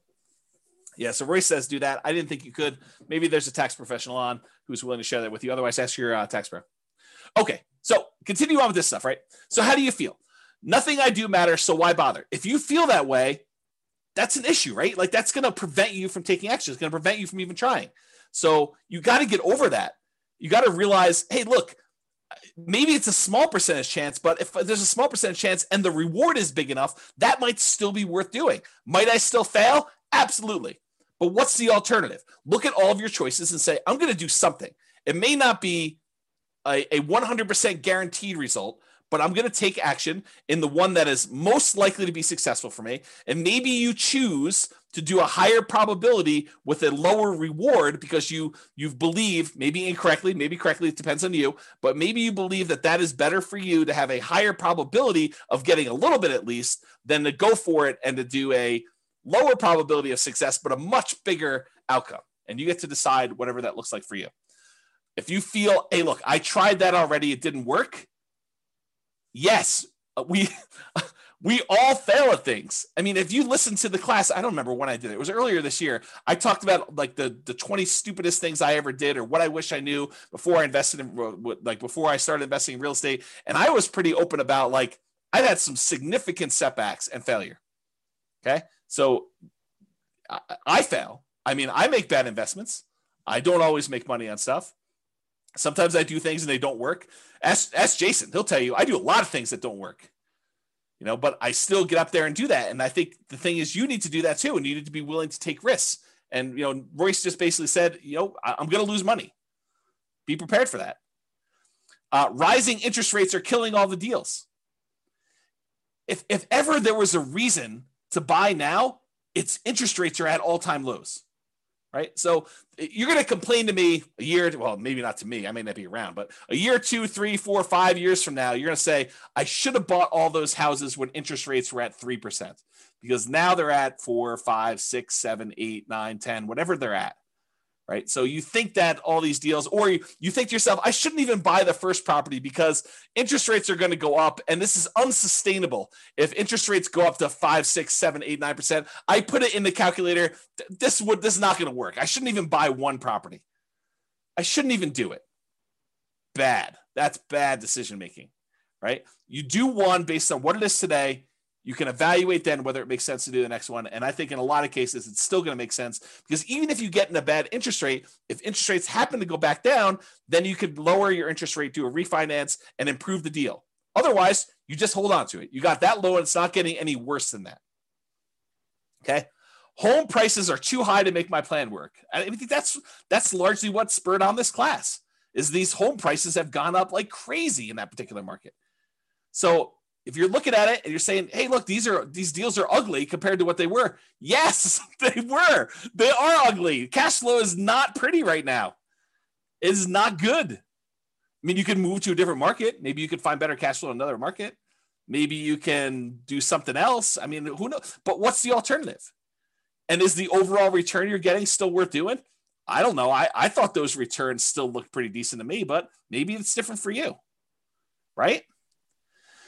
Rents aren't high enough to make my numbers work. Yup. This is like what we've been talking about. But go ahead and ask the people on the call or your friends who are like successful real estate investors. How do your properties that you bought 5 years ago or 10 years ago, how are the rents on those compared to what you paid for them? They look amazing. The rents on a property you bought 5 years ago, that's like phenomenal numbers. I mean, you basically have the purchase price from back then and the numbers today for rents. That's crazy good, right? But right now you're like making a decision. You're like, this is ugly. Yes, I totally agree. But I think you have to be like the dog and be willing to jump and see, is the other side electrified? And there's a chance, or maybe I push on the wall, or maybe I bark and they'll let me out. I mean, who knows, right? You got to try something. And if that doesn't work, you got to try again. There's like the famous thing. I think Tony Robbins sort of made this famous, but that's where I heard it from. It's like, how long would you give your average baby to learn how to walk? Well, I'm going to let them try 3 times. If they can't get it after 3 times, then we're done. They're not going to try anymore. We're just going to let them remain seated in a wheelchair for the rest of their life. They're not going to walk. No. You always let them get back up and keep trying. If something doesn't work, if they fall down, if they hit something, they knock their head, they start crying, you let them do it again. You're going to make mistakes. Things are going to happen that were unexpected. You're going to have property values go up 28% in a year that you already own. Great. You're also going to have property values go down. You're going to have rents go down. You're going to have tenants that destroy your properties. These things happen. It's inevitable. I talk about this kind of like idea of your shoelace comes untied. It's not a big deal. You don't stress out over it. You bend over, you tie your shoelace, you stand back up, you continue walking. If it comes untied again, you do it again. If your tenant doesn't pay rent, that's fine. You go call the attorney, you do an eviction, you get them out of the property, you do whatever repairs you need to do the turn, you put a new tenant in there. It's like tying your shoelace. It's got to be that second nature. Okay? Sure, it worked for him or her when they got started. There were deals then, but there aren't any deals now. I'm an amateur collector of antique real estate investing books. I try to go find like these old books from the 80s or the 70s or whatever it is, where you're reading about what deals looked like then and like how they were and all that other stuff. And I look back at all these old books and they had the same problems we had. It's like trying to make properties cash flow and all these different like gyrations that they're going through in order to get a property to cash flow. When you're in an interest rate market where interest rates are at like 17% or 18%, you're like trying to figure out how to make a property cash flow. It's the same thing we're dealing with today. It's just the different end of the deal. Instead of having 18% interest rates, now we got prices that are like 10 times as high as they used to be back then, but interest rates are like 1/7. Right? Yeah, there isn't anything new under the sun. It's all the same stuff. Okay? It's just different variations, different rhyming schemes on the same song. Okay? So you can't like look back and compare yourself to, oh, I wish I was James's client when they bought into this neighborhood and they did it. They didn't know they were getting that deal when they signed up for this. They thought maybe I'll do 3% a year. Maybe the property values will go down. I mean, back then the market looked frothy 5 years ago. Like we thought we might be at a peak. We thought, hey, look, I don't know if this is sustainable. Market's been going up for a while. This was not like the beginning of an uptrend. This was like in the middle of a hot market. And they started buying. They're like, oh, I don't know. Maybe it'll continue to go up. Maybe it'll go down a little bit. We really don't know. They had risk. I mean, if anyone's willing to share, because I know there are some clients that were in those neighborhoods at that time, or even other neighborhoods, like, were you a little bit fearful then? Like, I don't know what was going on in the market. Maybe the market will go down. Was it risky for you? I think it was. Like, did you have these same fears where, yeah, I mean, I wish I had started 5 years ago when these numbers were better. I think even then, 5 years ago from today, people were thinking that. That's what my experience has been. The market is moving too fast for me to make this work. Yeah, I totally. This happens all the time. Market's moving fast all the time, Yeah. See, yeah, even Eddie's like, I had to bid over asking on both properties and was scared to hell. Totally, right? It was like fearful. Like we didn't know what was going on there. Jason's I thought it was insane what I paid for a Michigan in severance in 2019. But now, yeah, Jason's like, it looks really cheap. It's like, I should have bought 10 of those things. We don't know. And at the time, everyone was in fear. Yeah. Yeah. Other people are like, amen, Jason. Always risk. Not worth doing if it's a slam dunk. Yeah. prices or rents are going to fall. I mean, how many people think that the market's it's too bubbly? I mean, I'm going to step on my own toes for the class coming up, but are we in a market bubble? Is the market going to crash? I don't know. No one knows. So could prices come down? Could rents come down? Sure. But if you're buying today and then prices go down, you get to buy at a discount the next one. If rents go down, great. You get to buy at a discount the next one. You're kind of like buying down into the thing, and then eventually things turn around. Yep. I can't save down payments fast enough. Yeah, I hear you. It's always hard to save down payments. I definitely struggle with that. I struggle with that today. Right? I mean, I don't have infinite money. And I like having really big reserves. So I still have problems with that. And so do a lot of other people. You know, my wealthiest clients I have all have challenges with that. It is not a poor person challenge. So get over it, because it's not unique to you. Got to do stuff about it. All my wealthiest clients, they do stuff about it. They're actively trying to figure out ways to increase the money that they have to invest. It's an ongoing problem. I can't find deals. Yep, welcome to the club. This has always been the case. You know, the only exception I will have is like 2008, 2009, there was a surplus of deals. But no one had confidence. Very few people had confidence to invest during what seemed like the end of the world. The worst real estate market of our lifetime.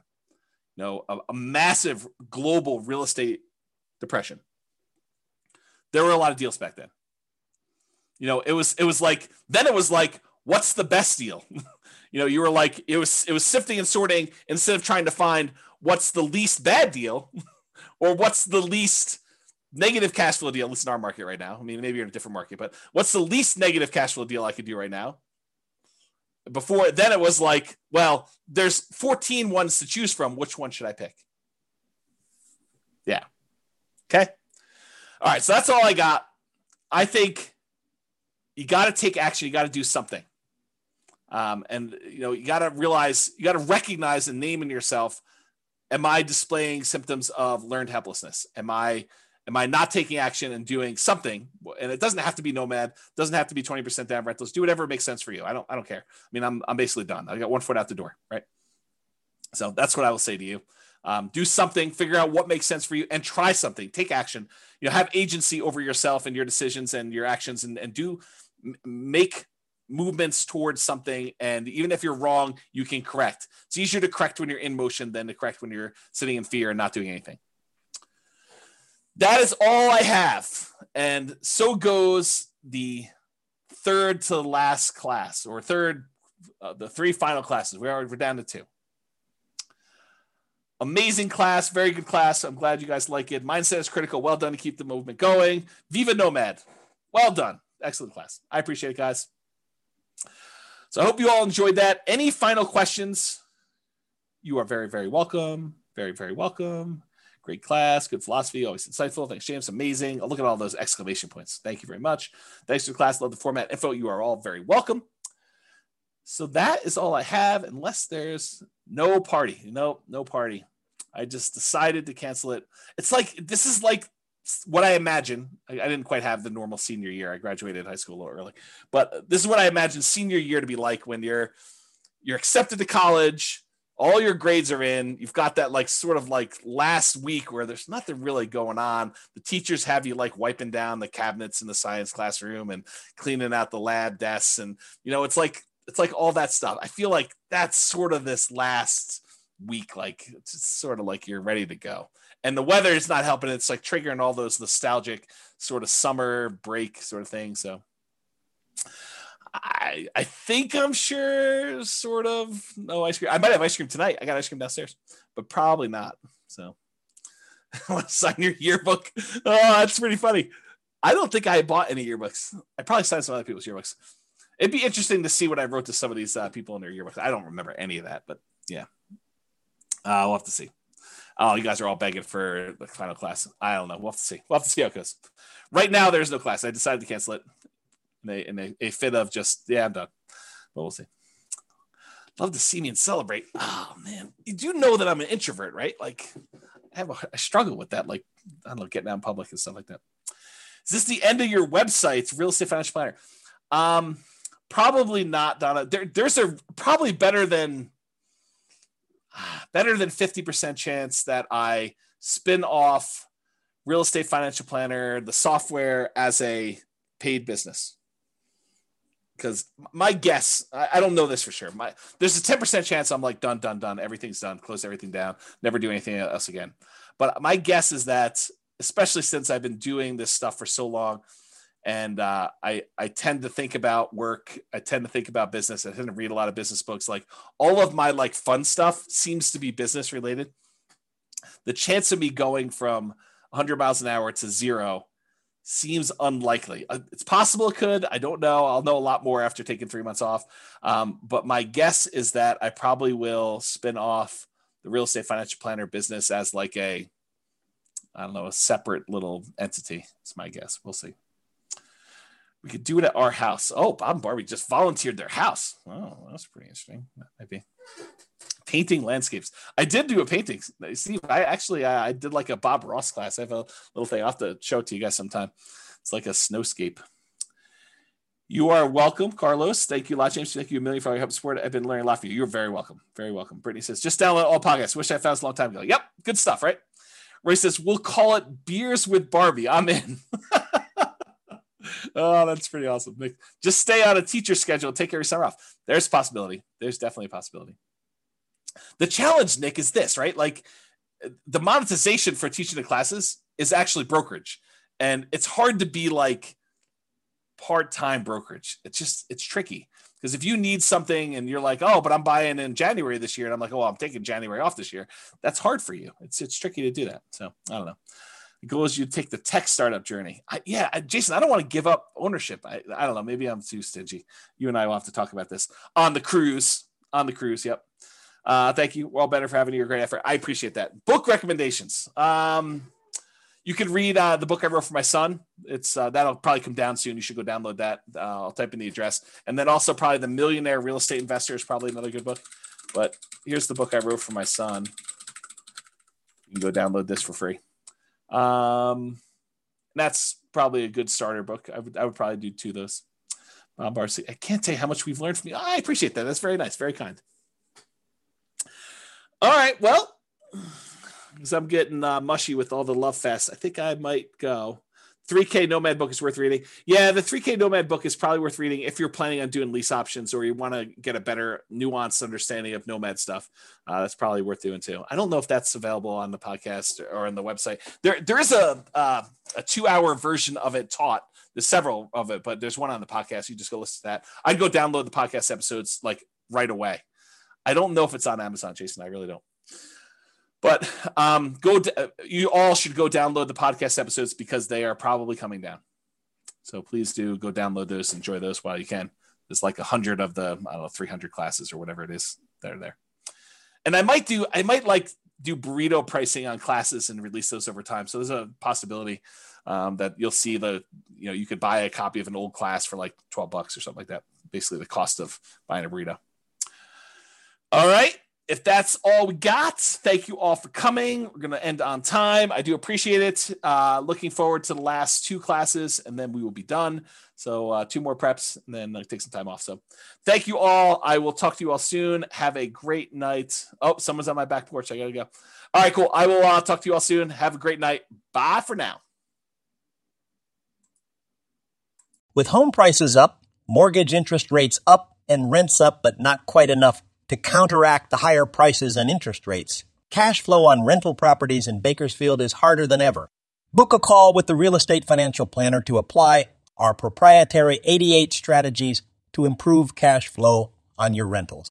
See the show notes for a link to schedule your call and improve your cash flow today. If you're a real estate agent, lender, or professional in Bakersfield that wants to help our real estate investor listeners, consider reaching out to learn about collaboration opportunities with this podcast. We'd love to add more value to our listeners by having you assist our investors buy, sell, and finance their real estate investments. See the show notes to schedule a call to discuss collaboration opportunities.